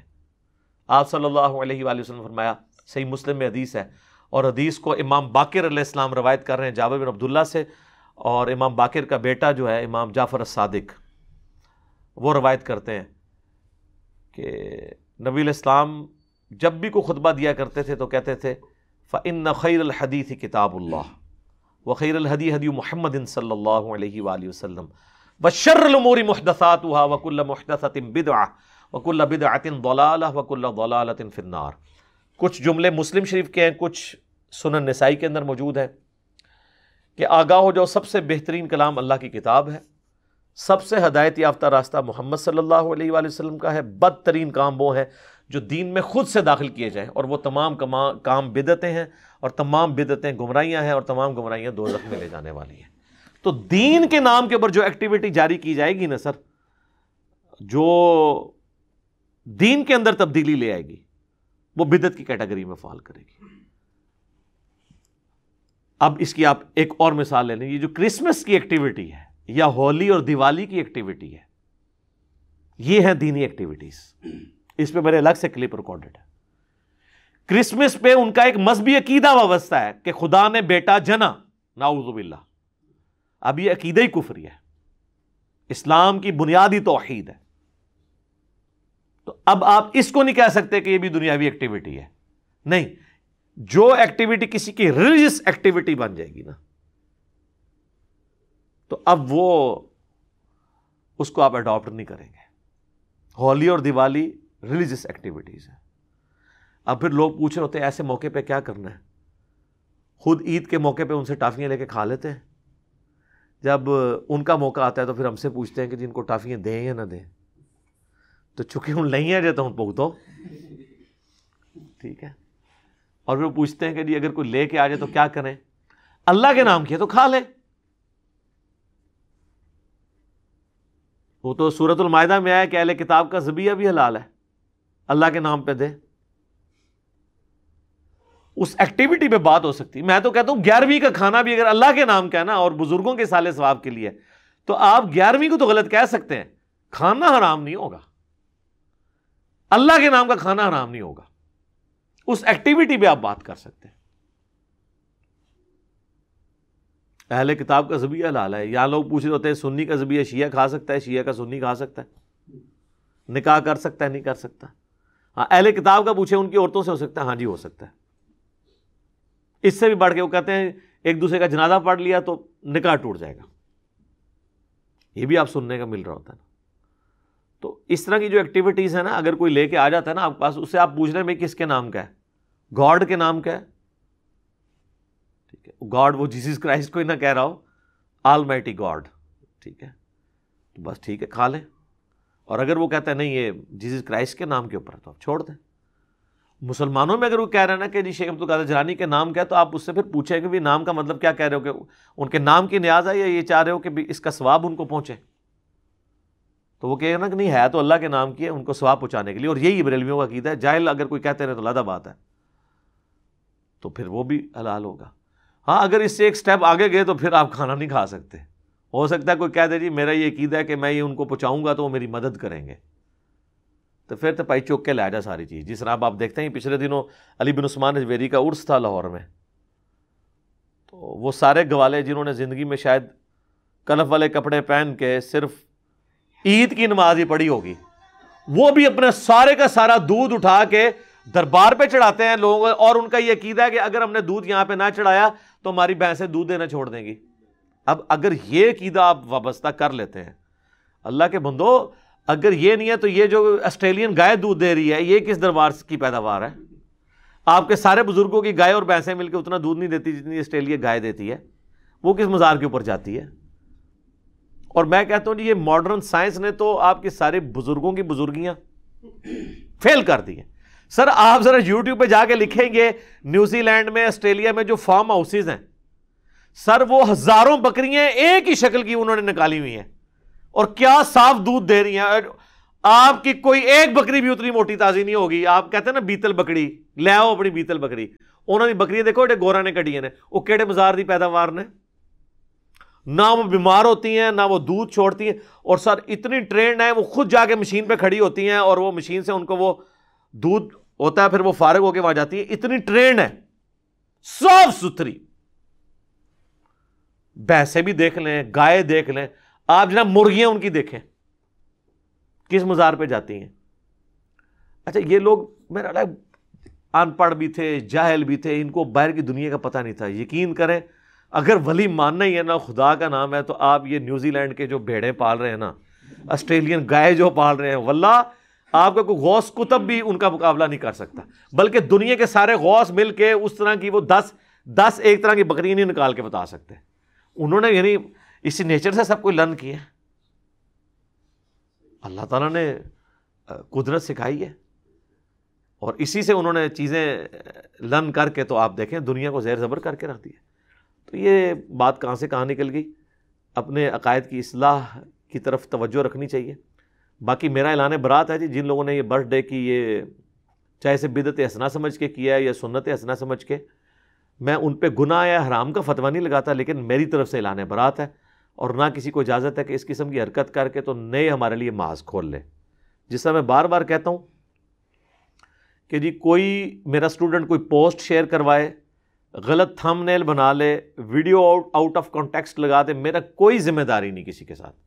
میں جو کچھ بولتا ہوں اس کی ذمہ داری ہے، اور وہ بھی پورے کانٹیکسٹ کے ساتھ، اور وہ بھی اگر کہیں پہ کتاب و سنت کے منافی ہے اور کتاب میں کچھ اور لکھا ہوا ہے تو آپ اس کو چھوڑ دیں، آپ اسی کو فالو کریں. باقی آپ کے بزرگوں میں اور میرے میں یہ فرق ہے، اگرچہ میں بزرگ نہیں ہوں، اور شاید اسی لیے ہے فرق کہ میں بزرگ نہیں ہوں، کہ وہ بزرگ تو اپنی باتیں کروا کے گئے اور خود پوری ترویج دلا کے گئے. میں اپنی زندگی میں اپنے ساتھ منسوب ہر چیز کا اعلانیہ انکار کر کے واشگاف انداز میں کر کے جا رہا ہوں اور ڈانٹ کے انداز میں. لیکن ان لوگوں نے یہ نہیں کیا ہوا. ان لوگوں کی اگر آپ وصیتیں پڑھیں، یہ جناب پکا کر کے جاتے ہیں آپ کو. اعلیٰ حضرت نے اپنے مرنے سے کچھ عرصہ پہلے وصایا شریف لکھوائے ہیں، اس کا نام ہی وصایا شریف ہے. انہوں نے مرنے سے پہلے اپنے بیٹوں کو وصیتیں لکھوائی ہیں. تو اس میں آپ وہ وصایا شریف پڑھیں تو اس میں انہوں نے لکھا ہے کہ میرے مرنے کے بعد میرا دین اور میرا عقیدہ جو میری کتابوں سے ثابت ہے، یہ تمہارے لیے سب فرضوں سے بڑھ کر فرض ہے. اور قرآن میں اللہ کا پیغمبر کیا کہہ رہا ہے؟ سورۃ البقرہ میں پہلے پارے کے اینڈ پہ حضرت یعقوب علیہ السلام اپنے بیٹوں کو جمع کر کے وصیت کرتے ہیں کہ بتاؤ میرے مرنے کے بعد کس کی عبادت کرو گے؟ وہ کہتے ہیں ہم آپ اور آپ کے آباء و اجداد کے رب یعنی ابراہیم، اسماعیل، اسحاق کے رب کے اللہ کی عبادت کریں گے جو اکیلا رب ہے، اور ہم اسی کے فرما بردار ہوتے ہیں. یعنی حضرت یعقوب علیہ السلام موت کے وقت توحید سکھا رہے ہیں. اچھا وہاں پہ کہیں نہیں ہے کہ ہم جناب آپ سے فیض حاصل کریں گے. اچھا وہ کہتے ہیں نہیں، دیکھیں انہوں نے یہ کہا کہ ہم آپ کے رب کی کریں گے، تو اس میں انہوں نے اپنے پیر کو شامل کر لیا. سر وہ پیر نہیں سی، انہوں نے پیغمبر سی. تے پیر اور پیغمبر دو شروع تے پے تو ہوندے نے، لیکن زمین اسمان دا فرق ہے. یہ پیر نہیں پیڑ بنے ہوئے نے تھوڑے واسطے. پیڑ کہتے ہیں پیڑ میں جو درد ہو جاتا ہے. تو پیغمبر، تو وہ پیغمبر کو تو آپ یہ کہیں گے نا کہ میں آپ کا فالوور ہوں، کیونکہ من یطع الرسول فقد اطاع اللہ. اور یہ وصیت کرتے ہیں کہ میرا دین، میرا عقیدہ جو میری کتابوں سے ثابت ہے، ہونا چاہیے تھا جو قرآن حکیم سے، بخاری مسلم سے ثابت ہے. تو یہ لوگ جاری کر کے جاتے ہیں اپنے سارے معاملات. تو اس لیے پیچھے والے بھی اللہ کے فضل سے پوری ذمہ داری سے اس کو نبھاتے ہیں، اور وہ ایسی گراؤنڈز بناتے ہیں کہ ان کے آنے والے ان کو اس لیول کا ولی مانے. اور آپ کو میں دنیا میں مثال اس کی بہت بڑی دے دیتا ہوں. ہر عروج کو زوال ہے. یہ آج جو تصوف کے سلسلے چل رہے ہیں نا، ان میں سے کئی سلسلے آج سے 700-800 سال پہلے ہے ہی نہیں تھے. کشف المحجوب جو تصوف پہ پہلی باقاعدہ کتاب ہے فارسی زبان کی، عربی میں تو اس سے پہلے بھی کتابیں تھیں، فارسی میں لکھی گئی، اور یہ اعزاز آپ کو حاصل ہے. کشف المحجوب داتا صاحب المعروف جنہیں کہا جاتا ہے، علی بن عثمان حجویری المتوفا 465 ہجری، اس میں وہ تصوف کے جو 10 فرقے گنواتے ہیں نا جو حق پر ہیں اہل سنت کے، اور 2 گمراہ ہیں، گمراہ کو تو چھوڑ دیں، جو 10 حق پر ہیں، آپ اس میں وہ فرقوں کے نام دیکھیں تو آپ کو ملے گا جنیدیہ، تیفوریہ. تیفوریہ وہ بایزید بستامی کا نام ہے نا، ابو عیسیٰ تیفور بن تیفور البستامی، تو وہ تیفوریہ ان کے ساتھ منسوب ہے. اچھا اب پریکٹیکلی تیفوریہ کون ہے؟ کوئی بھی نہیں. جنیدی کوئی نہیں، اس وجہ سے کہ جنید بغدادی کی اپنے اس لڑی میں 3-4 واسطوں کے بعد شیخ عبد القادر جیلانی پیدا ہو گئے، تو ان کی نسبت سے وہ عبد القادر نام تھا نا، قادری بن گئے، تو جنیدی ختم. اب اس وقت قادری ہیں وہ جنیدی کی ماڈرن فارم. اور بایزید بستامی کے سلسلے میں خواجہ بہاول حق نقشبند آئے. وہ چونکہ بھاری بندہ تھا تو نقشبند کا لفظ ایڈ ہو گیا. اب وہ تیفوری سلسلہ اس دور میں نقش بندی ہے. اچھا، اور ان کو بھی ٹوٹتے پھوٹتے ہم نے اپنے دور میں دیکھ لیا ہے. الیاس قادری صاحب کے مریدین اپنے ساتھ لکھتے ہیں اتاری. جب ہم دعوت اسلامی میں سبز پگڑی باندھتے تھے نا، اس وقت لکھتے پتہ کیا لکھتے تھے؟ قادری، رضوی، اتاری. قادری شیخ عبد القادر جیلانی سے، رضوی اعلیٰ حضرت سے، اور اتاری ہے. پھر خود الیاس قادری صاحب نے ایک دن اناؤنسمنٹ کی کہ یہ تو اس طرح آپ کے بڑے لمبے لمبے نام ہو جائیں گے، آپ نا قادری رضوی لکھنا چھوڑ دیں، آپ لکھا کریں اتاری، یعنی میری نسبت. ان کی اپنی اتار، عطر فروش تھے نا وہ. تو کہتے ہیں کہ اتاری ظاہر ہے وہی ہوگا جو قادری بھی ہوگا، رضوی بھی ہوگا. تو اب وہ آپ دیکھیں، وہ آپ کو قادری کا لفظ ختم ہو چکا ہے سوائے الیاس قادری کے نام کے. اور جب یہ انشاءاللہ فوت ہو جائیں گے اپنی زندگی پوری کر کے، تو پھر قادری کا لفظ بھی ان کے ساتھ ہی دفن ہو جائے گا، کیونکہ ان کے مریدین اپنے ساتھ لکھتے ہیں اتاری. آپ نے دیکھا ہے وہ مجلس شورا کے نگران عمران اتاری، حالانکہ اس کا نام آج سے 20 سال پہلے تھا. میں تو اس کو، ان لوگوں کو تو ایمبرونک سٹیٹس، یعنی ایمبرونک اسٹیٹس تو مجھے نہیں پتا، یعنی میرے ہم عمر ہے، یعنی یہ جب سے شروع میں یہ تھے تو اس وقت سے میں ان کو جانتا ہوں. تو اس وقت یہ لکھتے تھے عمران قادری. یہ اویس قادری صاحب تو ابھی قادری اس لیے ہیں کہ انہوں نے دعوت اسلامی چھوڑ دی ہے، ورنہ یہ بھی اویس اتاری ہوتے. تو یہ جس طرح پرانے سلسلوں نے نیوں کو ختم کیا، نیوں نے اس سے نئے والے آگے ان کو بھی ختم کر رہے ہیں. تو یہ محمدی ہے نسبت، اور مسلم کی نسبت ہے جو ہمیشہ رہنی ہے. لہذا یہ دمیں اتاریں، اپنے آپ کو مسلم کہیں. ٹھیک ہو گیا جی؟ اذانیں شروع ہوا چاہتی ہیں، بقیہ کے سوالات انشاءاللہ اذان کے وقفے کے بعد انشاءاللہ. بسم اللہ والحمد للہ والصلاة والسلام علی رسول اللہ وعلی آلہ واصحابہ اجمعین الی یوم الدین. الحمدللہ آج 11 اکتوبر 2020 کی علمی و تحقیقی مجلس نمبر 134 کی اسٹوڈیو ریکارڈنگ کے سلسلہ میں ہم بقیہ کے سوالات کی طرف آتے ہیں. جی جناب.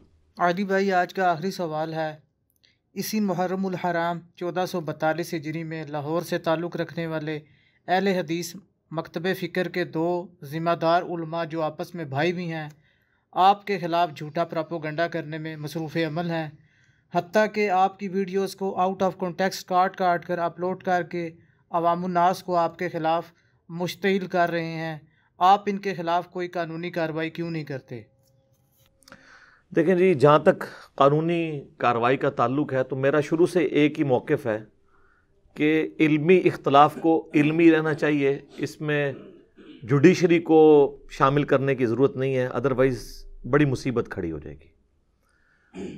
لیکن جس طریقے سے ان 2 بھائیوں نے، جو آپ کو میڈیا پر اکثر ننگے سر نظر آتے ہیں، یہ میں ان کا کوئی عیب نہیں بیان کر رہا. اگر آپ میرے بارے میں کہیں کہ ایک انجینئر صاحب جو کہ اکثر پگڑی میں نظر آتے ہیں، تو میں برا نہیں مانوں گا. میرا یہ فخر ہے سنت کو پہننا، ان کا فخر ہے ننگے سر رہنا، تو اس میں برا نہیں ماننا چاہیے ان کو. یہ ان کا کوئی عیب تو نہیں ہے نا، یعنی وہ ننگے سر خود رہتے ہیں نا. ہاں، سر پہ بال نہ ہو اور میں گنجا کہہ دوں کسی کو، تو وہ آپ کہہ سکتے ہیں کہ ایک عیب. جب توفیق نہیں ہے کسی کو سر ڈھانپنے کی اور وہ فخریہ وہ سمجھتا ہے یہ زیادہ بہتر ہے، تو ٹھیک ہے. تو یہ دونوں جو ننگے سر والے بھائی جان ہیں، انہوں نے جو یہ طریقہ کچھ عرصے سے اڈاپٹ کیا ہے، جسے میں کہتا ہوں کہ یہ اہل حدیث مکتب فکر کی میت کے اوپر نوحہ کر رہے ہیں اپنے اس فرقے کی. یہ نوحہ ہے نا. اس طریقے سے آؤٹ آف کانٹیکسٹ چیزوں کو کاٹنا اور عوام الناس کو مشتعل کرنا، یہ وہی حربہ ہے جو کافی عرصہ تک ان کے ساتھ باقی مکتب فکر کے لوگ کرتے رہے ہیں، اور آج انہوں نے یہی حرکتیں ہمارے ساتھ شروع کر دی ہیں. تو کسی خاص حد تک تو ہم برداشت کریں گے. اس کے بعد ظاہر ہے کہ میرے پاس تو کوئی کرائے کے گنڈے نہیں ہیں کہ ان کو سبق سکھائیں، نہ میرا اس طرح کا کوئی شغف ہے. پھر جوڈیشری کا راستہ تو ہمارے لیے کھلا ہے، اور اگر یہ حادثے بڑھ گئے تو پھر انشاءاللہ تعالیٰ قانونی کارروائی جو پاکستان کے آئین کے تحت بنتی ہے وہ ان کے خلاف کریں گے، اور ہم پیچھے نہیں ہٹیں گے. ابھی تو میں نے ان کے جو قریبی لوگ ہیں، جو ہماری ویڈیوز بھی دیکھتے ہیں اور ان کے ساتھ شروع سے اٹیچ ہیں، ان کے تھرو اپروچ کیا ہے کہ آپ لوگ یہ جو حرکتیں کر رہے ہیں آؤٹ آف کانٹیکسٹ ویڈیوز لگا کے. کچھ عرصہ پہلے انہوں نے ویڈیو لگائی کہ انجینئر صاحب نے ماتم کو جائز قرار دے دیا. حالانکہ میں وہ الزامی طور پہ ایک بات کر رہا تھا، وہ آدھا حصہ انہوں نے کاٹ لیا. وہ میں بریلویوں سے کہہ رہا تھا کہ ربیع الاول کو جس طریقے سے آپ سیلیبریٹ کرتے ہیں، اگر یہ عشق رسول کی نشانی ہے تو پھر اہل تشیع کہیں گے کہ 10 محرم کو جس طرح ہم منا رہے ہیں نا، یہ عشق اہل بیت کی نشانی ہے، تو پھر آپ 10 محرم پہ ماتم بھی کیا کریں اور کالے کپڑے بھی پہنا کریں. اور اس کے اینڈ پہ میں نے بولا کہ میں تو دونوں طرح کی ایکٹیویٹیز کو صحیح نہیں سمجھتا ہوں. کنٹرول انوائرمنٹ میں مجالس اور جلسے ہونے چاہیے. روڈز بلاک کرنا یہ تو عوام الناس کو تکلیف دینا ہے. وہ کاٹ دیا اور آؤٹ آف کانٹیکسٹ جو ہے وہ اپلوڈ کیا. پھر ہمارے بھائی جو تھے انڈرسٹینڈ اسلام جو چینل چلاتے ہیں, انہوں نے دونوں ویڈیوز لگا کے تو ان کا کچا چٹا کھول دیا. پھر بھی ان کو شرم نہیں آئی ہے. آج آلموسٹ 1 سال گزر چکا ہے, وہ ویڈیو اسی طریقے سے اپلوڈڈ ہے. حالانکہ جو میں نے بھائی بیچ میں انوالو کیے ہیں, جو ان کے پاس گئے ہیں, ان کو جا کے سمجھایا کہ یار یہ آؤٹ آف کانٹیکٹ چڑھا رہے ہیں. تو یہ ابتسام صاحب جو ہیں وہ مانے ہیں کہ واقعی یہ آؤٹ آف کانٹیکٹ چیزیں چڑھ رہی ہیں, لیکن اتارنے کے لیے تیار نہیں ہے. الٹا انہوں نے اسٹیٹمنٹ دیا, ٹھیک ہے جی وہ علی صاحب نے کلیریفیکیشن اپنی دے دی ہے, وہ کافی ہے. یار میں نے تو کلیریفیکیشن اپنے لیے دی تھی نا.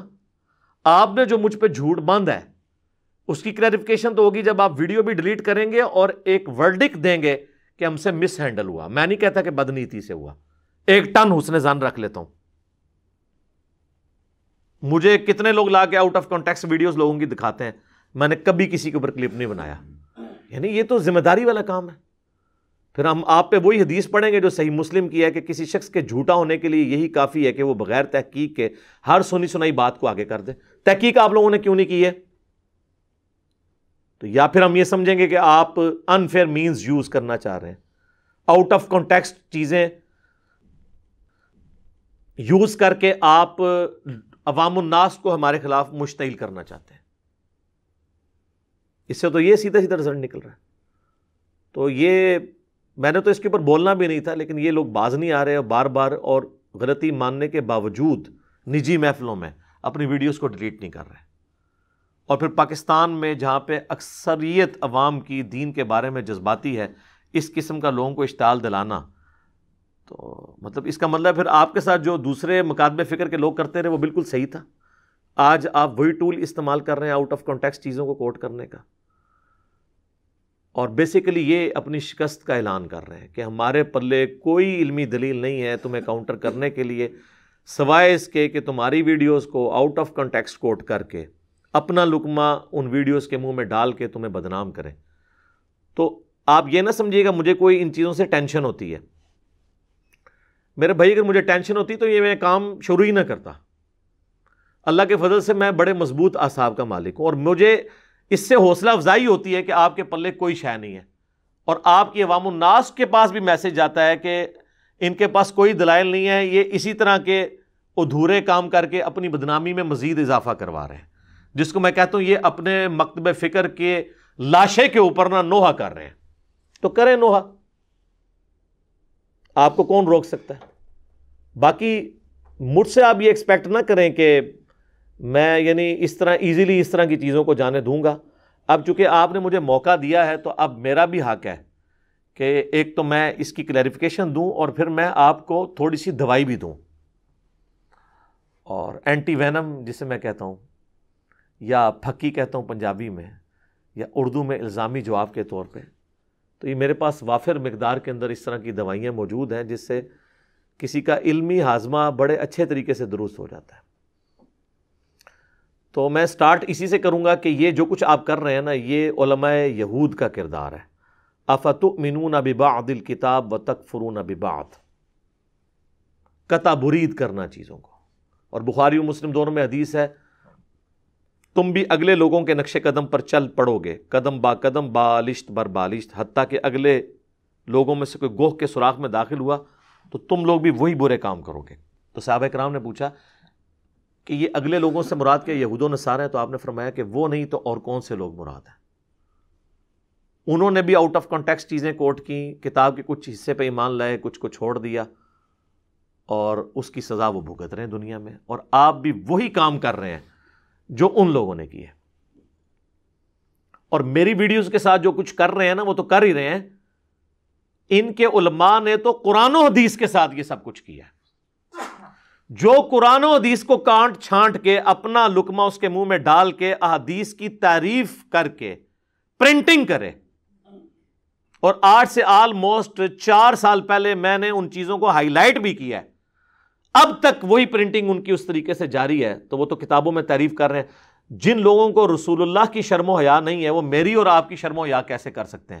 اب نام سے اگر کوئی اہل حدیث بن جاتا ہے تو اس کا اپنا ایک نعرہ ہے جذباتی، وہ آپ لگاتے رہے، اس کی کوئی شرعی حیثیت تو نہیں ہے۔ احادیث کے ساتھ ان لوگوں نے جو کھلواڑ کیا، ان کے ذمہ دار علماء نے، یہ تو چلیں پھر بھی سپیکرز ہیں نا، ان کے بڑے علماء نے، وہ اب چونکہ انہوں نے مجھے چھیڑا ہے تو میں اپنی کلیریفیکیشن تو بعد میں دوں گا۔ جو آج کل انہوں نے ایک میرا کلپ وائرل کیا ہے آؤٹ آف کانٹیکسٹ کاٹ کے، اس کو تو میں اینڈ پہ ڈسکس کروں گا۔ پہلے میں ان کو ذرا ان کی طبیعت صاف کروں تاکہ تطہیر ان کی ہو، تھوڑا تزکیہ ہو، پھر ان کو بات سمجھ آئے گی، وہ تو میں بعد میں کرتا ہوں۔ ویسے باقی میں اپنے اسٹوڈنٹس کے لیے عرض کروں کہ میں نے کچھ عرصہ پہلے ایک ویڈیو ریکارڈ کروائی تھی، why F I R quest in Lahore high court, جو میرے خلاف آپ کو پتہ ہے ایک جھوٹی ایف آئی آر کٹوائی گئی آؤٹ آف کانٹیکسٹ ویڈیو کے ذریعے، اور پہلی پیشی کے اوپر وہ فارغ ہوئی۔ اس پہ میں نے 1.5 گھنٹے کی گفتگو کی تھی۔ شروع کے 20 منٹ میں تو میں نے اس جوڈیشری کے کیس کو ڈسکس کیا تھا، جو بقیہ کے آلموسٹ 1 گھنٹہ 10 منٹ تھے نا، 70 منٹ،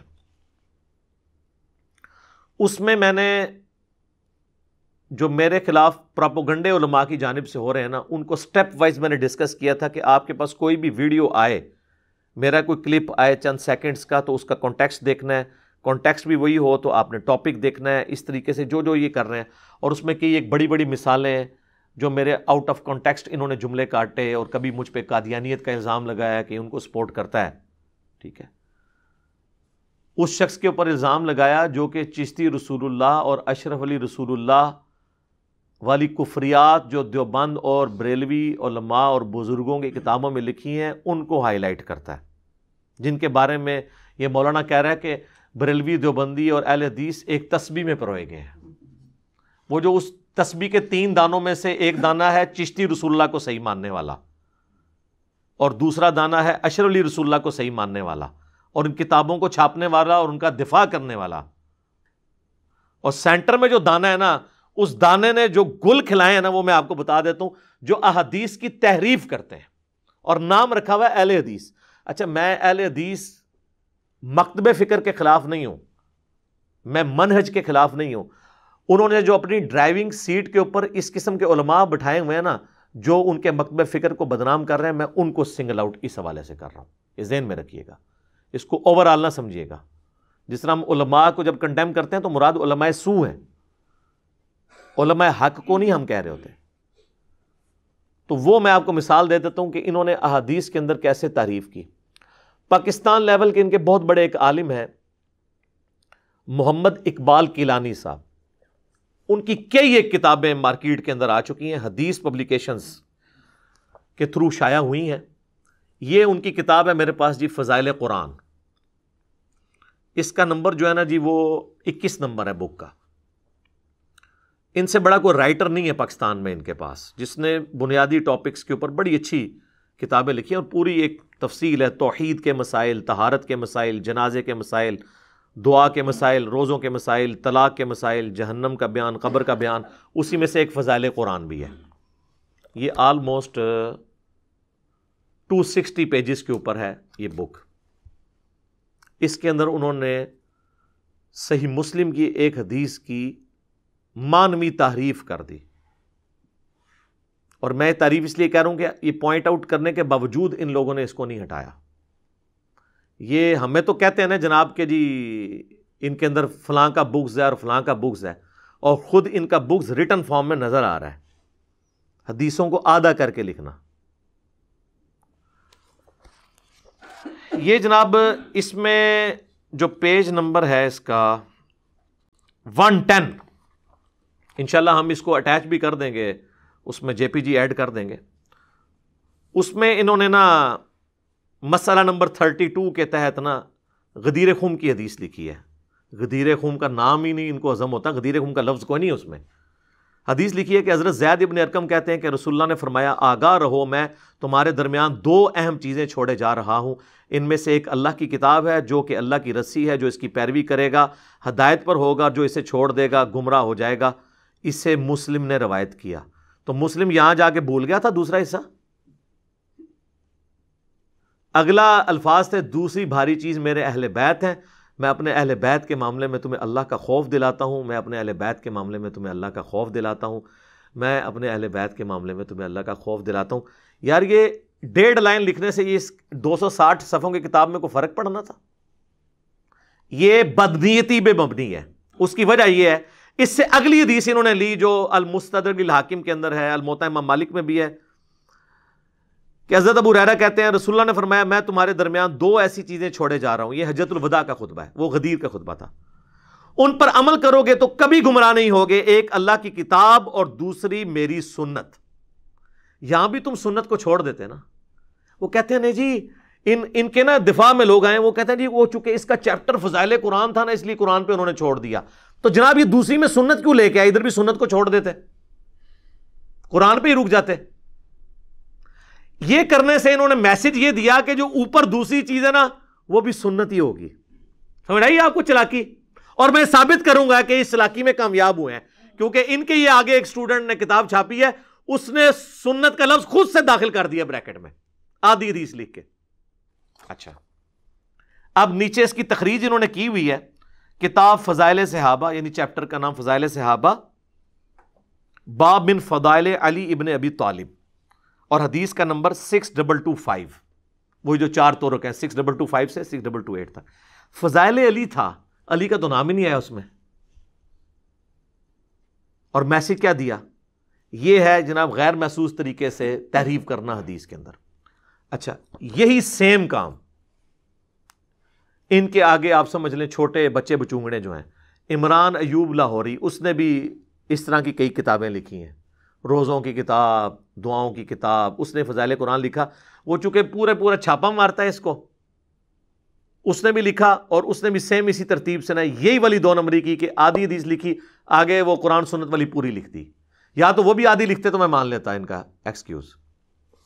اور اس کو تو میں نے آلموسٹ 2013-14 کی بات ہے، میں نے اسے فون کیا، میں نے کہا کہ یہ آپ نے جو کتاب میں لکھی ہے یہ حدیث پوری کیوں نہیں لکھی ہے؟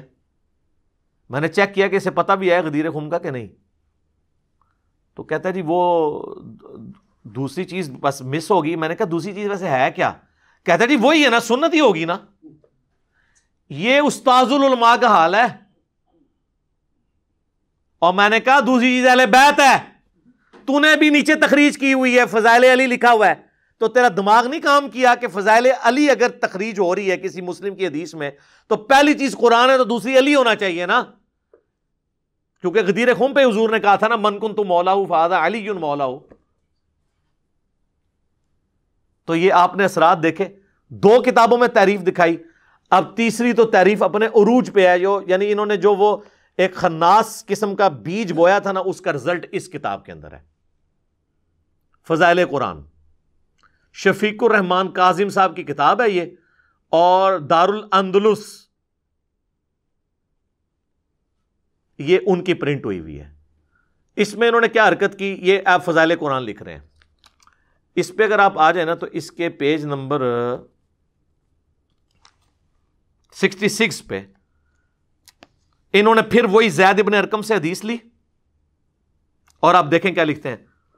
زید ابن ارقم بیان کرتے ہیں رسول اللہ نے فرمایا صلی اللہ علیہ وآلہ وسلم، خبردار میں تمہارے پاس ثقلین 2 بھاری چیزیں چھوڑ کے جا رہا ہوں. اور بریکٹ میں لکھ دیا کتاب و سنت. وہ تھا کتاب اور اہل بیت. اس نے خود بریکٹ ڈال کے امیج، یعنی وہ جو اقبال کیلانی صاحب نے بیج بویا تھا نا وہ ایک شجر خبیثہ بن گیا، اس کے یہ خبیث پھل بھی نکل آیا. چھوڑ کر جا رہا ہوں ان دونوں میں سے ایک اللہ کی کتاب ہے، وہ اس کی رسی ہے، اور جس نے اس کی تابعداری کی وہ ہدایت پر رہے گا، جس نے چھوڑ دیا وہ گمراہ ہو جائے گا اور عطا گہرائیوں میں گر جائے گا. بس دوسری چیز لکھی نہیں. اور اس نے بھی نیچے تخریج اب لکھی نا، تخریج کیا کرتا ہے کہ یہ حدیث کہاں سے لی، وہ لکھتا ہے صحیح مسلم کتاب فضائل صحابہ باب فضائل علی. اے بکھی تے مکھی ماری ہوئی ہے. میں جو کہتا ہوں نقال ہیں، کہتے تو اپنے آپ کو مفتیا، استاذ العلماء، شیخ الحدیث، حافظہ اللہ، آیت اللہ، حجت اللہ، ٹھیک ہے نا جی.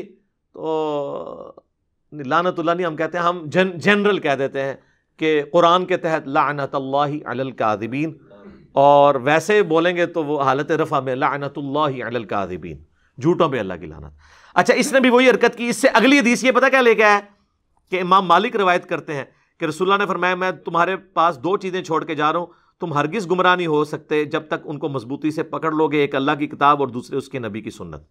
یا وہ دوسری چیز لکھنی اس کو یاد رہی ہے، یار یہ ایک جگہ بھولتے، دو جگہ بھولتے، تین مختلف بندے بھولے تو یہ بغض اہل بیت ہے ان کے اندر۔ آپ کو تو یہ کہانیاں کراتے ہیں وہ جی حضرت علی کی محبت میں غلو ہو کے فرقے گمراہ ہوں گے، تو سر وہ پوری حدیث کیا ہے؟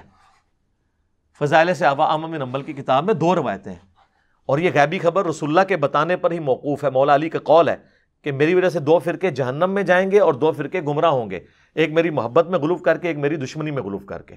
یعنی محبت میں غلو کرنے والے رافضی، جن کا آپ کو یہ تعارف بڑے اچھے طریقے سے کرواتے ہیں، اور دشمنی میں غلو کرنے والے ناصبی، یعنی جو ان کے اندر خود موجود ہیں اس لیے ان کا تعارف نہیں کرواتے،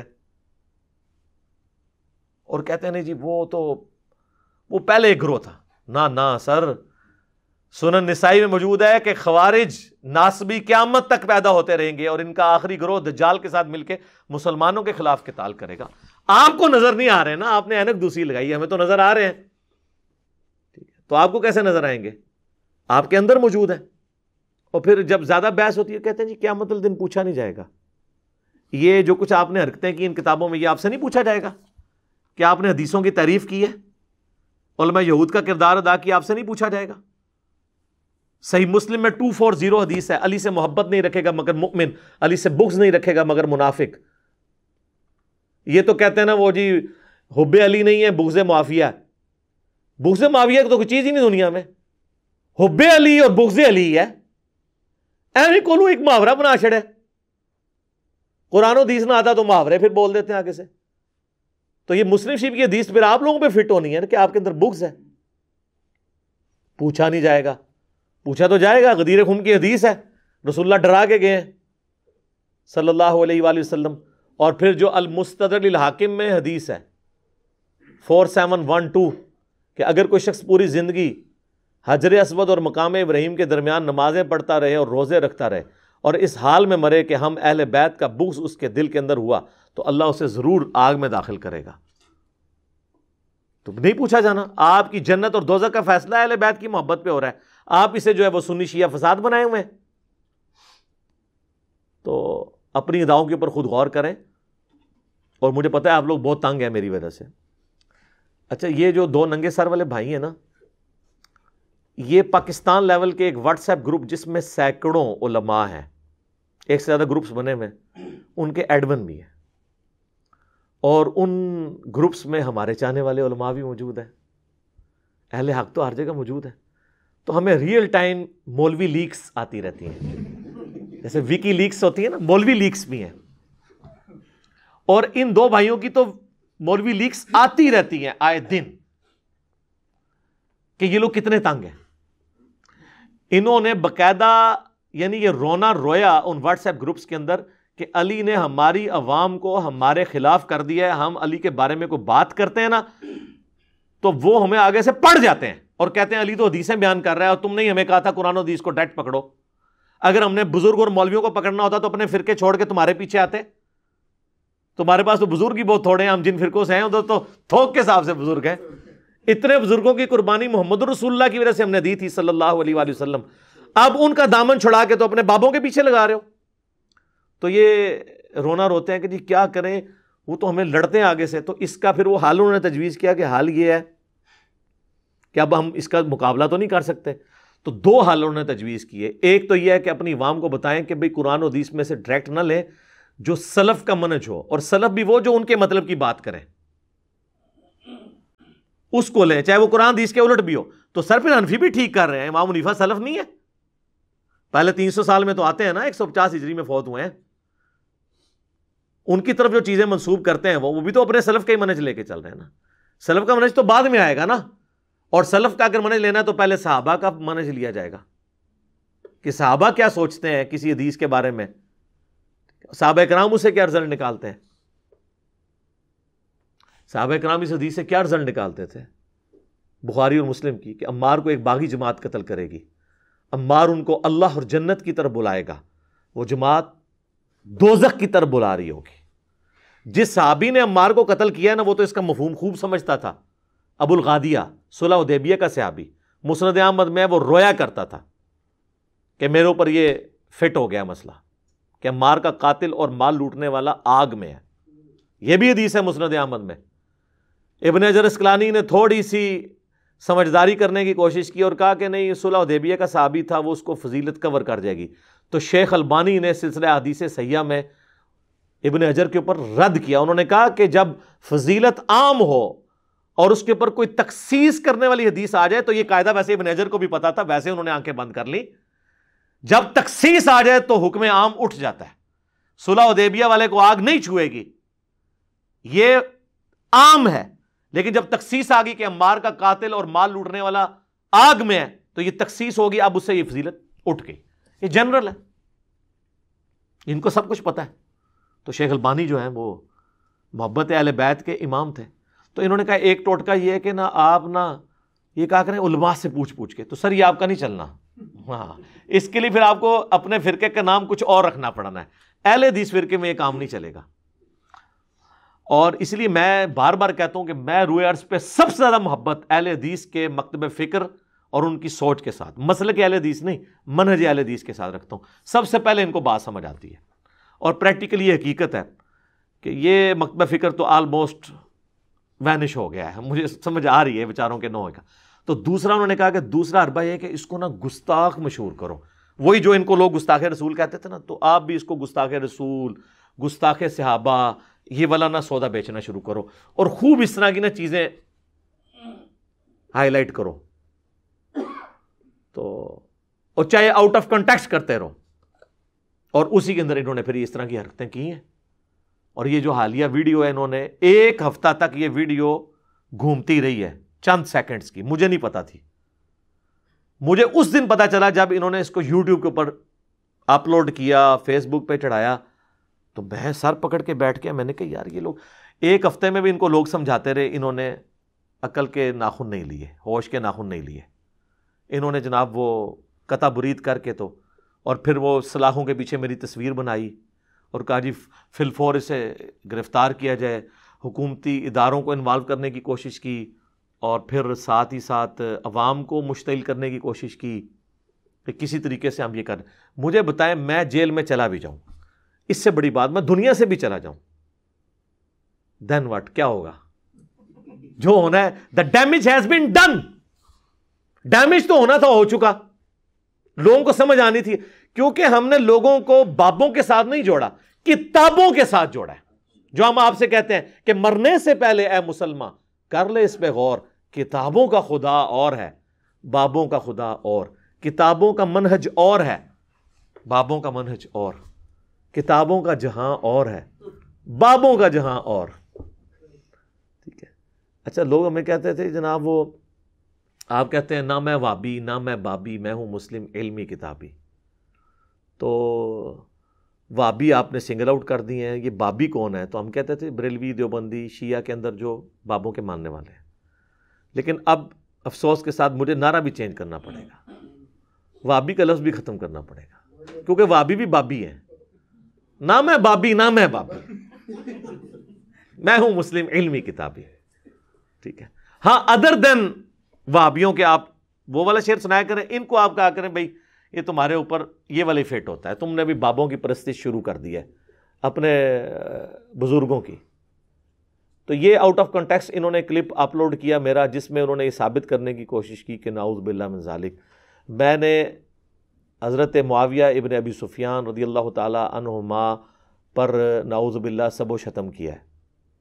اور بھائی وہ ویڈیو تو حضرت معاویہ کے دفاع پر تھی, اس اعتبار سے کہ وہ کتاب میں نے کہا فراڈ اور جعلی ہے جس میں اس قسم کی روایتیں لکھی ہوئی ہیں, اور وہ میں نے الزامی جواب کے طور پہ, پھکی کے طور پہ بیان کی تھی, اس لیے کہ ان لوگوں نے لوگوں کو یہ کہانیاں کی ہوئی ہیں آل امیہ کو بچانے کے لیے کہ جی حضرت حسین علیہ السلام نے تو کربلا میں 3 شرطیں رکھ دی تھی کہ یا تو مجھے یزید کے پاس جانے دو, میں ہاتھ میں ہاتھ رکھ دوں, اس کی بیعت کر لوں, ماشاءاللہ سبحان اللہ, مسئلہ ہی ختم. یعنی جو کام حضرت معاویہ رضی اللہ تعالیٰ عنہ اپنی زندگی میں آخری 4 سال میں نہیں کروا سکے, عبید اللہ ابن زیاد نے وہ کروا دیا, تو اس سے تو بڑا کوئی کام ہی نہیں تھا. یا مجھے واپس مدینہ شریف جانے دو یا کسی مسلمان سرحد پہ بھیج دو، میں جہاد کروں جا کے۔ وہ جی عبید اللہ ابن زیاد نے بیچ میں کام خراب کیا، ورنہ تو ان کی تو صلح ہو گئی تھی۔ اچھا تو پھر یزید نے عبید اللہ ابن زیاد کو سزا دی۔ صحیح بخاری میں موجود ہے کہ جب حسین ابن علی کا سر کاٹ کر ایک تشت میں عبید اللہ ابن زیاد یزید کا گورنر جو کوفے میں تھا اس کے سامنے رکھا گیا، اور امام بخاری نے لکھا ہے برأس الحسین علیہ السلام۔ سر امام بخاری جو ہے وہ وہابی نہیں تھے، ٹھیک ہے، وہ اہل بیت کے ماننے والے تھے۔ تو جب حسین کا سر کاٹ کے رکھا گیا تو عبید اللہ ابن زیاد ان کے حسن میں کوئی بات کرنے لگا، اور ترمذی کے الفاظ ہیں وہ چھڑی سے کچھ کرنے لگا، تو انس ابن مالک نے کہا کہ رسول اللہ کی سب سے زیادہ مشابہت رکھنے والے حسین ابن علی تھے، اور اس وقت ان کے سر اور داڑھی کے بالوں میں وسمہ کی بوٹی کا رنگ لگا ہوا تھا جو کالا کرنے کے لیے استعمال ہوتی ہے۔ اور اہل حدیثوں کا حال دیکھیں، اس حدیث کی شرح میں لکھ رہے ہیں کہ وسمہ ایک بوٹی ہے جو کہ پائی جاتی ہے عرب کے اندر، اور وہ بالکل کالا نہیں کرتی، ڈارک براؤن کرتی، یہ اس حدیث کی شرح میں یہ لکھ رہے ہیں۔ اور جو واقعہ تھا اوپر حسین کا سر کاٹ کے تش میں رکھا گیا، وہ شرح میں سے نکال ہی دیا۔ یہ ان کا علمی لیول میں آپ کو بتا رہا ہوں، یہ شرح کریں، یہ شرح ہے، ہاں شرح نہیں ہے، شر اور شر پھیلا رہے ہیں آپ۔ تو آپ کے اوپر اللہ تعالیٰ نے پھر چیز ایسی مسلط کی ہے نا کہ اب آپ کو راستہ نہیں نظر آ رہا کہ ہم جائیں کدھر۔ تو اس ہماری جو ڈسکشن ہے اس کو علمی رکھیں، قانونی جنگ بھی آپ ہاریں گے انشاءاللہ تعالیٰ۔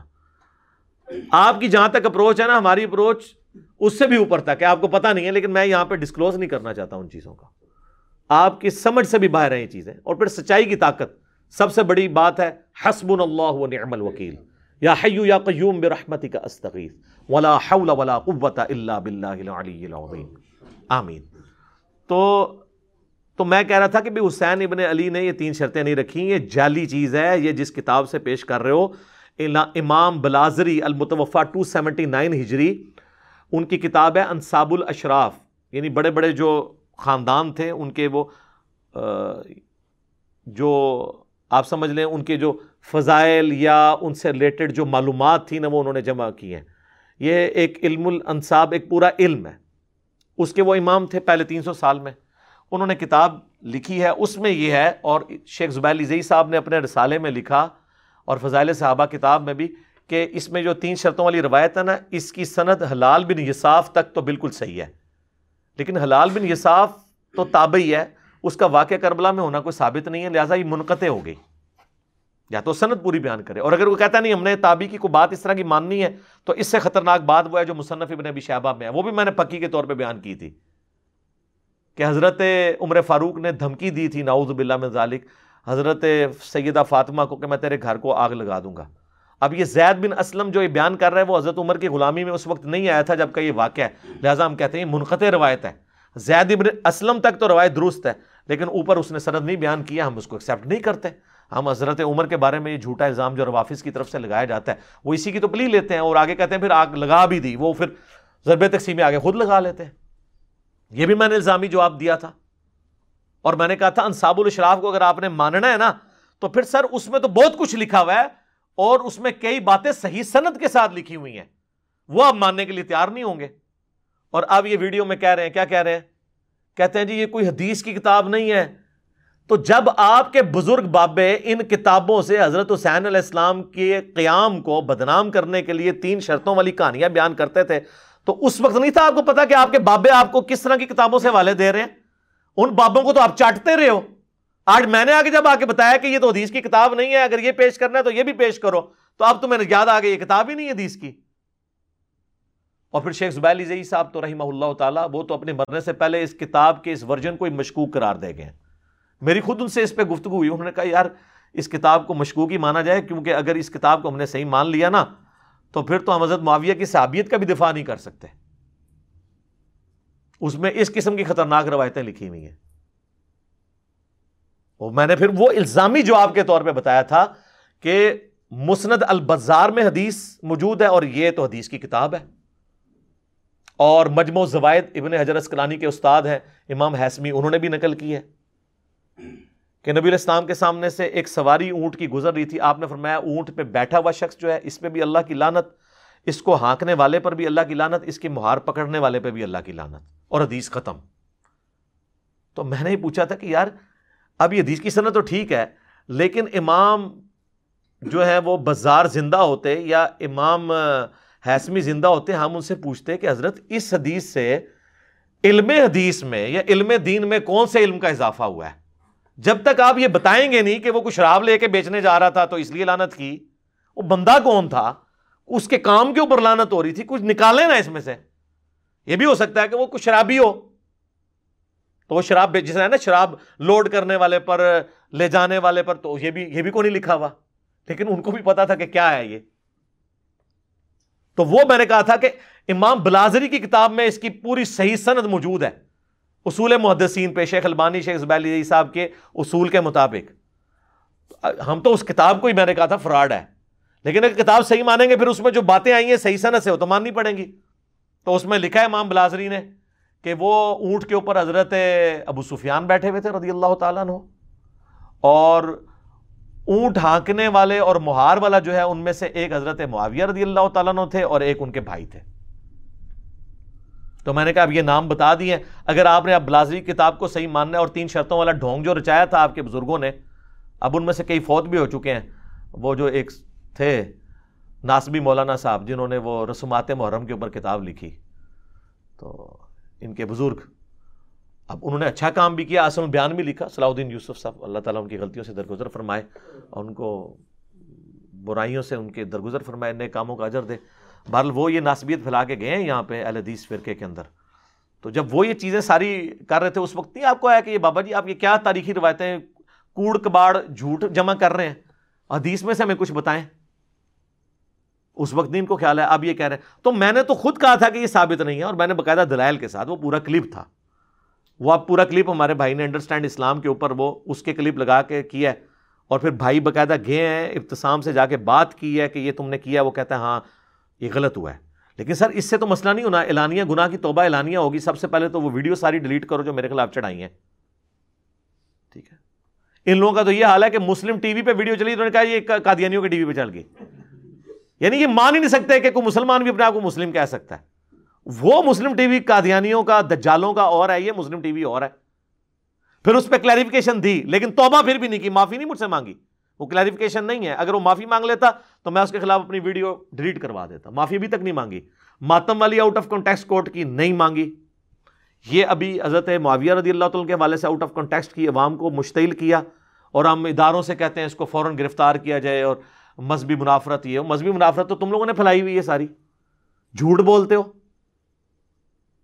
تو وہ میں نے الزامی طور پہ روایت بیان کی تھی، اور وہ روایت صرف اسی پہ روایت ختم نہیں ہے، آپ وہ اگر وہ ایک پیج ہی لے لیں نا انصاب الاشراف کا، تو اسی پیج کے اوپر یہ بھی لکھا ہوا ہے امیر شام کے بارے میں۔ تو امیر شام تو اب ان کو پتہ چل گیا نا کون ہے، کہ اس کا تابوت آگ میں ہے، یہ بلازری نے یہ لکھا ہے، اور آگے لکھا ہوا ہے امیر شام کے بارے میں بائی نیم کہ جب اسے میرے ممبر پہ دیکھو تو قتل کر دو۔ تو اب یہ ساری روایتیں اس کتاب میں موجود ہیں، اور شیخ زبیر علی صاحب کہتے تھے اب یہ اگر ان ساری روایتوں کو ہم دیکھیں تو ہم کتاب سے ہی جان چھڑائیں۔ ان کو تو ایک 3 شرطیں نظر آ رہی تھی نا، آپ کوئی بندہ وہ ایسے اردو میں ترجمہ نہیں ہوا، عربی میں ہے، حضرت معاویہ بن ابی سفیان رضی اللہ تعالی عنہما والا چیپٹر کھول کے یہ ساری روایتیں پڑھ لیں۔ تو میں نے تو کہا تھا وہ کتاب جعلی ہے، فراڈ ہے، اس سے جان چھڑائیں۔ تو اس نے جو ہے نا وہ پچھلا پورشن جو میں نے الزامی جواب کے طور پہ دیا تھا، وہ کیا کہتے ہیں کہ یہ مانتا ہے۔ میں کب مانتا ہوں میرے بھائی، میں نے کبھی بھی نہیں مانا، میں نے تو آپ کو پہلی دفعہ میں نے ہی تو تعارف کرایا، آپ لوگوں کو تو پہلے پتہ نہیں تھا کہ یہ کوئی کتاب بھی ہے۔ اگر پہلے پتہ ہوتا کہ یہ کتاب حدیث کی کتاب نہیں ہے تو آپ کے بابے جو آپ کو کہانیاں 3 شرطوں والی کراتے تھے تو ان سے آپ نے لانے برات کیا ہوتا نا، اتنے آپ بولے بن رہے ہیں۔ تو اس قسم کی جو حرکتیں کر رہے ہیں نا، ہمارا کام عوام الناس کو بتانا ہے، باقی اگر عوام الناس جانے، اور ہمارا مقدمہ عوام کی عدالت میں ہے، میں نے کسی کے ساتھ بیٹھنے کی ضرورت نہیں ہے۔ آپ تو ہمارے اسٹوڈنٹس کے ساتھ نہیں بیٹھ سکتے، آپ نے ہمارے ساتھ کیا بیٹھنا ہے، ضرورت ہی نہیں ہے۔ آپ اپنی علمی مقدمہ رکھیں عوام الناس کے سامنے، عوام کو پتہ چل جائے گا۔ اور آخر میں حصول برکت کے لیے میں آپ کو آپ کے گھر کی خبر دیتا ہوں امیر شام کے حوالے سے، اور میری اس پہ آلریڈی ایک ویڈیو بھی ریکارڈڈ ہے۔ محمد بن عبد الوہاب شیعہ محمد بن عبد الوہاب جس کی وجہ سے اس فرقے کو وہابی کی طرف منسوب کیا گیا، اگرچہ یہ لوگ ان میں سے علماء اکثر تو کہتے ہیں ہمیں نہ کہا جائے، ہم اہل حدیث ہیں، بہرحال بعض تو کہتے ہیں پھر سٹیج پہ بھی آجتے ہوگی وہابی، تو آپ فخریہ کہتے ہیں تو بس ٹھیک ہے۔ تو یہ وہابی فرقہ جو منسوب کیا گیا جس بندے کے ساتھ، ان کا نام تھا محمد بن عبد الوہاب، ویسے اس کا نام بھی عبد الوہاب نہیں تھا، محمد تھا۔ عبد الوہاب اس کے ابا جی تھے، وہ تو صوفی تھے، چلو یہ غلط العام چل گیا۔ محمد بن عبد الوہاب صاحب کے جو بیٹے تھے نا عبداللہ، انہوں نے سیرت الرسول پہ ایک کتاب لکھی جو دارالسلام نے تو عربی میں شائع کی تھی، اردو ترجمہ ہمارے جیلم شہر سے 90 سے پرنٹ ہو کے فری بانٹا جا رہا تھا۔ اب انہوں نے کچھ قیمت رکھ لی ہے، کیونکہ میری ویڈیوز کی وجہ سے وہ بکنی شروع ہو گئی ہے، تو انہوں نے اس کی قیمت رکھ لی ہے، اور ابھی تک اس پہ لکھا نہیں ہے کہ اس کی قیمت یعنی رکھی ہے ہم نے، ابھی تک اس میں ہی لکھا ہے ہم نے اتنی بنا کے اتنی تقسیم کی فری۔ وہ عام پریفیس پڑھے تو یہی لگتا ہے کہ ابھی بھی فری ہے، لیکن ابھی انہوں نے قیمت رکھ دی اس کی۔ سیرت الرسول کتاب وہ تو ابھی 2020 میں انہوں نے نئی پرنٹنگ کروائی ہے۔ عبداللہ بن محمد بن عبد الوہاب المتوفى 1242 ہجری، آج چل رہی ہے 1442 ہجری بمطابق اکتوبر 2020، ایگزیکٹ 200 سال پہلے وہ فوت ہوئے ہیں۔ سیرت الرسول پہ انہوں نے بہترین آلموسٹ 800-900 صفحوں کی کتاب لکھی ہے، اور اس کی خوبی یہ ہے کہ اس کے اینڈ پہ انہوں نے خلفائے راشدین کو بھی ڈسکس کیا ہے، سیدنا ابو بکر، عمر، عثمان و علی رضی اللہ عنہم اجمعین کو۔ اور اس میں جو سیدنا علی والا چیپٹر ہے آپ کھول کے پڑھ لیں، میں نے 10 ریفرنسز دیے تھے، آج میں صرف چونکہ امیر شام کو ڈسکس کر رہے ہیں تو ان کے حوالے سے میں 3 ریفرنسز دیتا ہوں، اور میں اب دیکھتا ہوں ان 2 ننگے سر والے بھائیوں کو کہ یہ محمد بن عبد الوہاب کے اس بیٹے کے اوپر فتویٰ لگاتے ہیں۔ اہل حدیث نے جتنا ناسبیت کے خلاف کام کیا ہے نا، کسی اور فرقے نے نہیں کیا تھا۔ یہ جب سے سعودیہ ایران ٹسل شروع ہوئی ہے نا، تو یہ لوگ ناسبیت کی طرف ہو گئے، ورنہ پرانے اہل حدیث تو ماشاءاللہ محب اہل بیت تھے۔ محمد بن عبد صاحب کے آپ بیٹوں کے نام دیکھ لیں، حسین، حسن، علی، اور یہ تو حسن حسین کے نام کا پاسپورٹ ہونا تو سعودی عرب نہیں، صرف عرب ایمریٹس کے اندر بھی آپ کو ایئرپورٹ پہ لادا کر لیتے ہیں۔ تو محمد بن عبد صاحب کے بیٹوں کے نام آپ دیکھ لیں اہل بیت کے ناموں کے اوپر۔ تو عبداللہ ان کا جو بیٹا ہے، اس نے ایک کتاب لکھی، اس میں انہوں نے حضرت علی والے چیپٹر میں جو 3 حوالے ہیں نا، وہ میں حصول برکت کے لیے دے رہا ہوں۔ تو اب مجھے ان کے خلاف بھی کلپ چاہیے کہ یہ کہتے ہیں نا اس کے اندر بغض معاویہ ہے، تو یہ بغض معاویہ نہیں ہے، تو آپ اظہار دیکھیں ذرا، تو بغض تو اندر کی چیز ہے نا، یہ اظہار معاویہ دیکھیں۔ پھر یہ سیرت الرسول کتاب ہے، یہ اس کا ذرا مہنگے والا ورژن ہے، جو آپ ڈاک میں منگوا سکتے ہیں نا، وہ ذرا سستے والا ورژن ہے۔ اس میں نے 3 حوالے جو ہے نا اسپیشلی حضرت علی کے چیپٹر میں سے نکال کر کے رکھے ہوئے ہیں، سنیں۔ وہ لکھتے ہیں حضرت معاویہ رضی اللہ تعالیٰ عنہ نے اہل شام سمیت حضرت علی کی بیعت نہیں کی، پھر ان کی صرف مخالفت ہی نہیں کی بلکہ ان پر قتل عثمان میں اعانت اور اس پر رضامندی کا الزام بھی دھرا، استغفر اللہ اتوب الیہ، مگر اللہ نے ان کو اس سے بچا لیا۔ یہ میں نے استغفر اللہ ان کے لکھنے کے اوپر نہیں پڑھا، میں تو ایگری کرتا ہوں جو یہ لکھ رہے ہیں یہ ایسا ہی تھا، میں نے استغفر اللہ پڑھا ہے جنہوں نے حضرت علی پہ الزام لگایا ان کے اوپر، تو میں ایگری کرتا ہوں اس بک کے ساتھ۔ لیکن اب میں آپ سے پوچھتا ہوں کہ یہ کیوں نہیں رافضی؟ یہ تو نیم بھی نہیں بنیں گے، پورے پورے بنیں گے، یہ تو ڈائریکٹ لکھ رہے ہیں، میں نے تو یہ کبھی جملے نہیں بولے تھے۔ اچھا جی، پھر آگے چل کے وہ لکھتے ہیں عمار کی شہادت کے بعد عمر بن عاص نے لڑائی ترک کر دی، کیونکہ بخاری مسلم میں حدیث ہے کہ عمار کو باغی جماعت قتل کرے گی، عمار ان کو اللہ کی طرف بلائے گا، وہ جماعت دوزخ کی طرف بلائے گی، تو ظاہر ہے جس میں ذرا سا بھی ایمان ہوگا وہ تو پھر اندر سے رسپانس کرے گا۔ عمار کی شہادت کے بعد عمر ابن عاص نے لڑائی ترک کر دی اور بہت سے لوگوں نے بھی ان کی پیروی کی۔ حضرت معاویہ رضی اللہ تعالیٰ نے ان سے پوچھا آپ نے لڑائی کیوں ترک کی ہے؟ انہوں نے کہا ہم نے عمار کو قتل کر دیا ہے، اور میں نے حضرت صلی اللہ علیہ وآلہ وسلم سے سنا ہے کہ آپ فرمایا کرتے تھے کہ آپ کو باغی جماعت قتل کرے گی، معلوم ہوا کہ ہم باغی ہیں۔ معاویہ رضی اللہ تعالیٰ عنہ بولے خاموش رہیں، واللہ آپ اونٹ کی طرح ہمیشہ اپنے ہی پیشاب میں پھسلتے ہو۔ یہ عرب کا محاورہ تھا کہ بھئی تم خود اپنی کمزوری ہائی لائٹ کر رہے ہو مخالفین کے اوپر، پھر تو وہ واقعی کہیں گے یار ہم لوگ غلط ہیں۔ تو انہوں نے آگے سے ایک پھر ان کو ٹوٹکا بتایا، وہ کہتے ہیں کیا ہم نے ان کو قتل کیا ہے؟ ان کو علی اور ان کے ساتھیوں نے قتل کیا ہے جنہوں نے ان کو ہمارے درمیان لا پھینکا، ہم تو اپنے بچاؤ میں لڑ رہے تھے جس میں وہ قتل ہو گئے۔ حضرت علی کو اس کی خبر ہوئی تو انہوں نے فرمایا اگر میں نے عمار کو قتل کیا ہے تو پھر اپنے چچا حمزہ کو آن حضرت نے خود قتل کیا تھا جنہوں نے ان کو کفار کے مقابلے پر بھیجا تھا. یہ پھکی دی مولا علی نے. مولا علی بھی پھکیاں دیں دے سن کہ بھی جو شخص کسی کی حمایت میں لڑتا ہے تو اس کو یہ کہا جاتا ہے کہ اس نے مروا دیا اس کو آگے بھیج کے. پھر تو حمزہ کو نعوذ باللہ رسول اللہ نے مروایا ہے, نعوذ باللہ. اچھا, اس سے یہ بات پتہ چلی کہ حضرت علی نے یہ جو ایٹیچیوڈ اڈاپٹ کیا نا, اس کو پھر گستاخی نہ کوئی شمار کرے اگر پھکی کے طور پہ کوئی بات کرنی پڑتی ہے تو. یہ تو بہت بڑی بات انہوں نے کر دی نا, سمجھانے کے لیے. بعض اوقات کسی کا موٹا دماغ ہونا تو اس کو پھر وہ موٹی مثال سے سمجھانا پڑتا ہے, لیکن بعض لوگوں کو اس سے بھی سمجھ نہیں آتی. اور تیسرا والا جو ان کے لیے گلے کا کانٹا بنا ہوا ہے, وہ تو مسئلہ ہی ختم ہے نا. یہ لوگ کہتے ہیں جی وہ صحابہ پہ سب و شتم کرتے ہیں جی روافظ. یہ سنیں, بنو امیہ ان کی تنقیص اور ان کے بارے میں نازیبا الفاظ استعمال کرتے رہے, مگر اس سے علماء کے دل میں ان کی محبت بڑھ گئی, یعنی حضرت علی کی, اور قدر و منزلت میں اضافہ ہو گیا. عمر بن عبداللہ بن زبیر کہتے ہیں کہ بنو امیہ 60 سال تک ان کو گالیاں دیتے رہے مگر ان کا کچھ نہ بگاڑ سکے, بلکہ ان کی شان پہلے سے بھی بلند ہو گئی. دین نے ایک عمارت کھڑی کی جس کو دنیا نے گرا دیا. دنیا کچھ نہ بنا سکی مگر جو کچھ بنایا اس کو بھی منہدم کر دیا. یعنی دنیا نے کوشش تو کی, اپنا ہی بیڑا غرق کر لیا. حضرت علی کی محبت لوگوں کے دل سے نہیں نکل سکی. اور یہ وہ کہتے تھے نا وہ جی وہ گالیاں یہ تو تنقید ہے, تو انہوں نے بھی گالیاں لفظ استعمال کیا. اور اگر آپ کو مزید تسلی کرنی ہے تو صحیح مسلم میں الفاظ ہیں, وہ کہتے تھے لعن اللہ ابو تراب, ابو تراب علی ابن ابی طالب پر لعنت, نعوذ باللہ. صحیح مسلم 6229 نمبر حدیث ہے. اب مسلم شریف کو تو آپ ضعیف نہیں کر سکتے, اور سب کا ترجمہ اب آپ لعن اللہ ابو تراب کا ترجمہ کیا کریں گے؟ لعن تو لعن لفظ ہے. اس کے علاوہ کئی احادیث ہیں, میں نے اپنے ریسرچ پیپر میں بھی ڈالی ہوئی ہیں, اور حالیہ دنوں میں نے کئی ایک ویڈیوز کے اندر ایک ایک چیز ریکارڈ کروا دی ہے. اب یعنی میں سبک دوش ہو چکا ہوں اس ٹاپک سے اللہ کے فضل سے. اس محرم کے اندر اللہ نے سبک دوش کر دیا. بہرحال ایک تقاضا ہے کہ وہ میں پورا کر دوں, وہ ہے یہ ہمارا ریسرچ پیپر میرے بھائیوں, جو ان کے گلے کا کانٹا بنا ہوا ہے. واقعہ کربلا کا حقیقی پس منظر 72 صحیح الاسناد احادیث کی روشنی میں. 72 کا ٹائٹل میں نے شہدائے کربلا کی نسبت سے لیا, ورنہ 200 سے زیادہ احادیث ہیں اس کے اندر.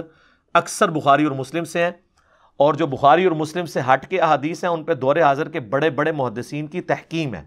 شیخ البانی کی, شیخ زبیر علی زئی کی, شیخ شعیب ارناؤت کی رحمہم اللہ اجمعین, سلیم اسد کی حفظ اللہ تعالی, اور باقی علماء کی اس کے اوپر تحکیم لگی ہوئی ہے. کوئی ایک حدیث بھی ایسی نہیں اس میں جسے کسی نہ کسی محدث نے صحیح نہ کہا ہو. اور اگر کسی کو چڑ ہے نا ادر دین بخاری مسلم, تو 70% تو بخاری مسلم ہے. آپ اسی کو ذرا اس کی شرح بیان کر دیں. اسی نے گلا پھاڑ کے کہا تھا نا کہ وہ جی مجھ سے مباہلہ کر لو, تو میں نے اسے چیلنج کیا تھا کہ تو مبالغے والی حدیث صحیح مسلم سے 6220 کبھی حدیث ممبر پہ سنا ہی نہیں سکتا. اس میں پھر سب و شتم کا ایشو کھل جائے گا, کیونکہ حضرت سعد سے کروانے کی کوشش کی تھی, اور اس کی فلنگ دی بلینکس امام ابن تیمیہ نے کی. ہمارا معاویہ سعدن بسب بھی, سعد کو معاویہ نے سب کرنے کا کہا اور انہوں نے انکار کیا. یہ پھر میں لمبا ٹاپک ہو جائے گا, اس میں نے ساری جمع کی ہیں, چھوڑ دیں. اچھا, اس کے اندر میں نے ایک ایک نمبر پہ ایک سے زیادہ روایتیں لی ہیں. مثلا 33 نمبر پہ غدیر خون کے 8 طرق میں نے جمع کیے, اس لیے 200 زیادہ روایتیں ہیں 72 کی نسبت شہدائے کربلا کی نسبت سے. اور 6 بڑے بڑے ٹاپکس کور کیے ہیں. نمبر 1, منہج نبوی پر قائم خلافت راشدہ کی صحیح مدت کتنی تھی, اور خلافت کے اہل حقیقی خلفائے راشدین کون ہیں؟ 5, ابو بکر, عمر, عثمان, علی, حسن ابن علی. یہ میں نے ثابت کیا. دوسرا ٹاپک, خلیفہ راشد سے بغاوت بدعت ہے. جنگ جمل, صفین اور نہروان میں سیدنا علی کی حقانیت اور شہادت سیدنا عثمان کے اصلی اسباب.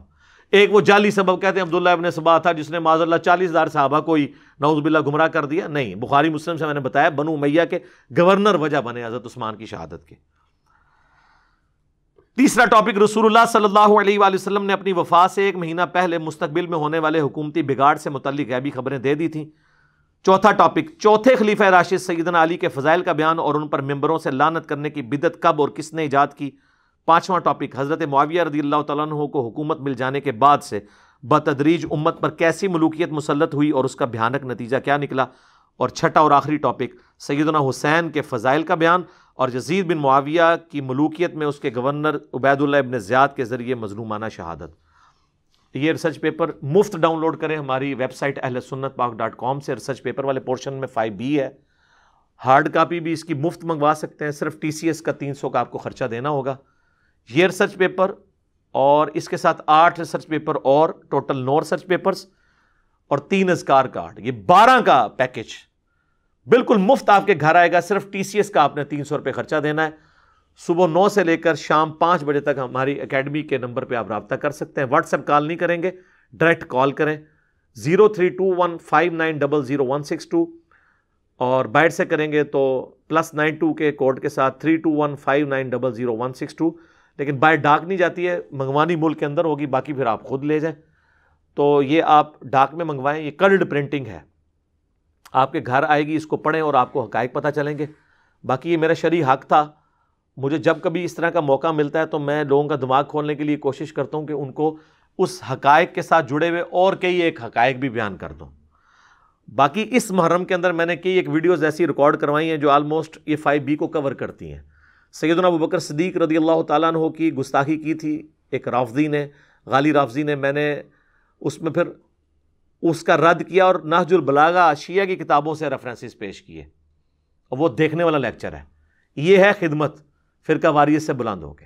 اس کے بعد حضرت معاویہ اور ابو سفیان پہ لعنت کی گئی تو میں نے جو ہے وہ اس کے خلاف ویڈیو ریکارڈ کروائی اور میں نے سب و شتم کو کنڈیم کیا. اور پھر میں نے بتایا کہ یہ ان کے دور میں شروع ہوا تھا اور جو لوگ ان کے نام لیوا ہیں ان کو چاہیے کہ پھر اب کم از کم جو ہے نا حضرت علی کے نام لیوا ان کے مخالفین والے طریقے کو تو آگے لے کے نہ چلے. اور پھر یزید کے جب امیر یزید والے نعرے لگائے گئے، ان بھائیوں کا کوئی بیان آیا ہے اس پہ؟ حتیٰ کہ وہ جس نے گستاخی کر کے ملک کو فرقہ واریت کی آگ میں جھونکا ہے، اصل مجرم وہ ہے ڈاکٹر اشرف آصف جلالی. یہ جو آصف علوی ہے یہ تو بعد میں آیا، ویسے دونوں کے نام میں آصف آتا ہے. اصل تو اس نے سیدہ فاطمہ کے اوپر جھوٹ باندھا تو انہوں نے الٹا اس کا دفاع ہی کر دیا بجائے اس کو کنڈم کرنے. تو پہلے تو یہ گلے پھاڑ کے کہتا تھا ہم حسن و حسین کے دفاع کے لیے، فاطمہ کے دفاع کے لیے کھڑے ہوں گے. تو کھڑا ہوا پھر تو نہیں، یہ صرف آل امیہ کے دفاع کے لیے کھڑے ہوتے ہیں جن کے خدمت گزار ہیں. اہل بیت کے دفاع تو ان کو نصیب بھی نہیں ہوگا، چاہیں بھی تو نہیں کھڑے ہو سکتے. کس منہ سے کھڑے ہوں گے؟ وہ دفاع کرنے کا تو مطلب ہے مخالفین اہل بیت کو کنڈیم کرنا پڑے گا، وہ چاہے اس زمانے کے ہوں چاہے آج کے ہوں. یہ تو پوری حدیثیں نہیں بیان کر سکتے. تو میں نے اس کے اندر یہ یعنی یزید کے حوالے سے پوری ڈسکشن کی. تقی عثمانی صاحب کے فتویٰ جو تھا اس میں 7 دلائل اس کو ڈسکس کیا. تو ہماری تو کوشش ہے ہم آپ کو کتابوں کے ساتھ جوڑیں. کئی اور باتیں میں اس میں کر سکتا تھا، فی البدی میں ٹاپک پہ بول سکتا ہوں لیکن پھر ویڈیو بہت لمبی ہو جائے گی. میرا خیال ہے جتنی آپ کو خوراک مل چکی ہے ان کے ماننے والوں کو یہ کافی ہے، اس کو یہ ہضم کریں.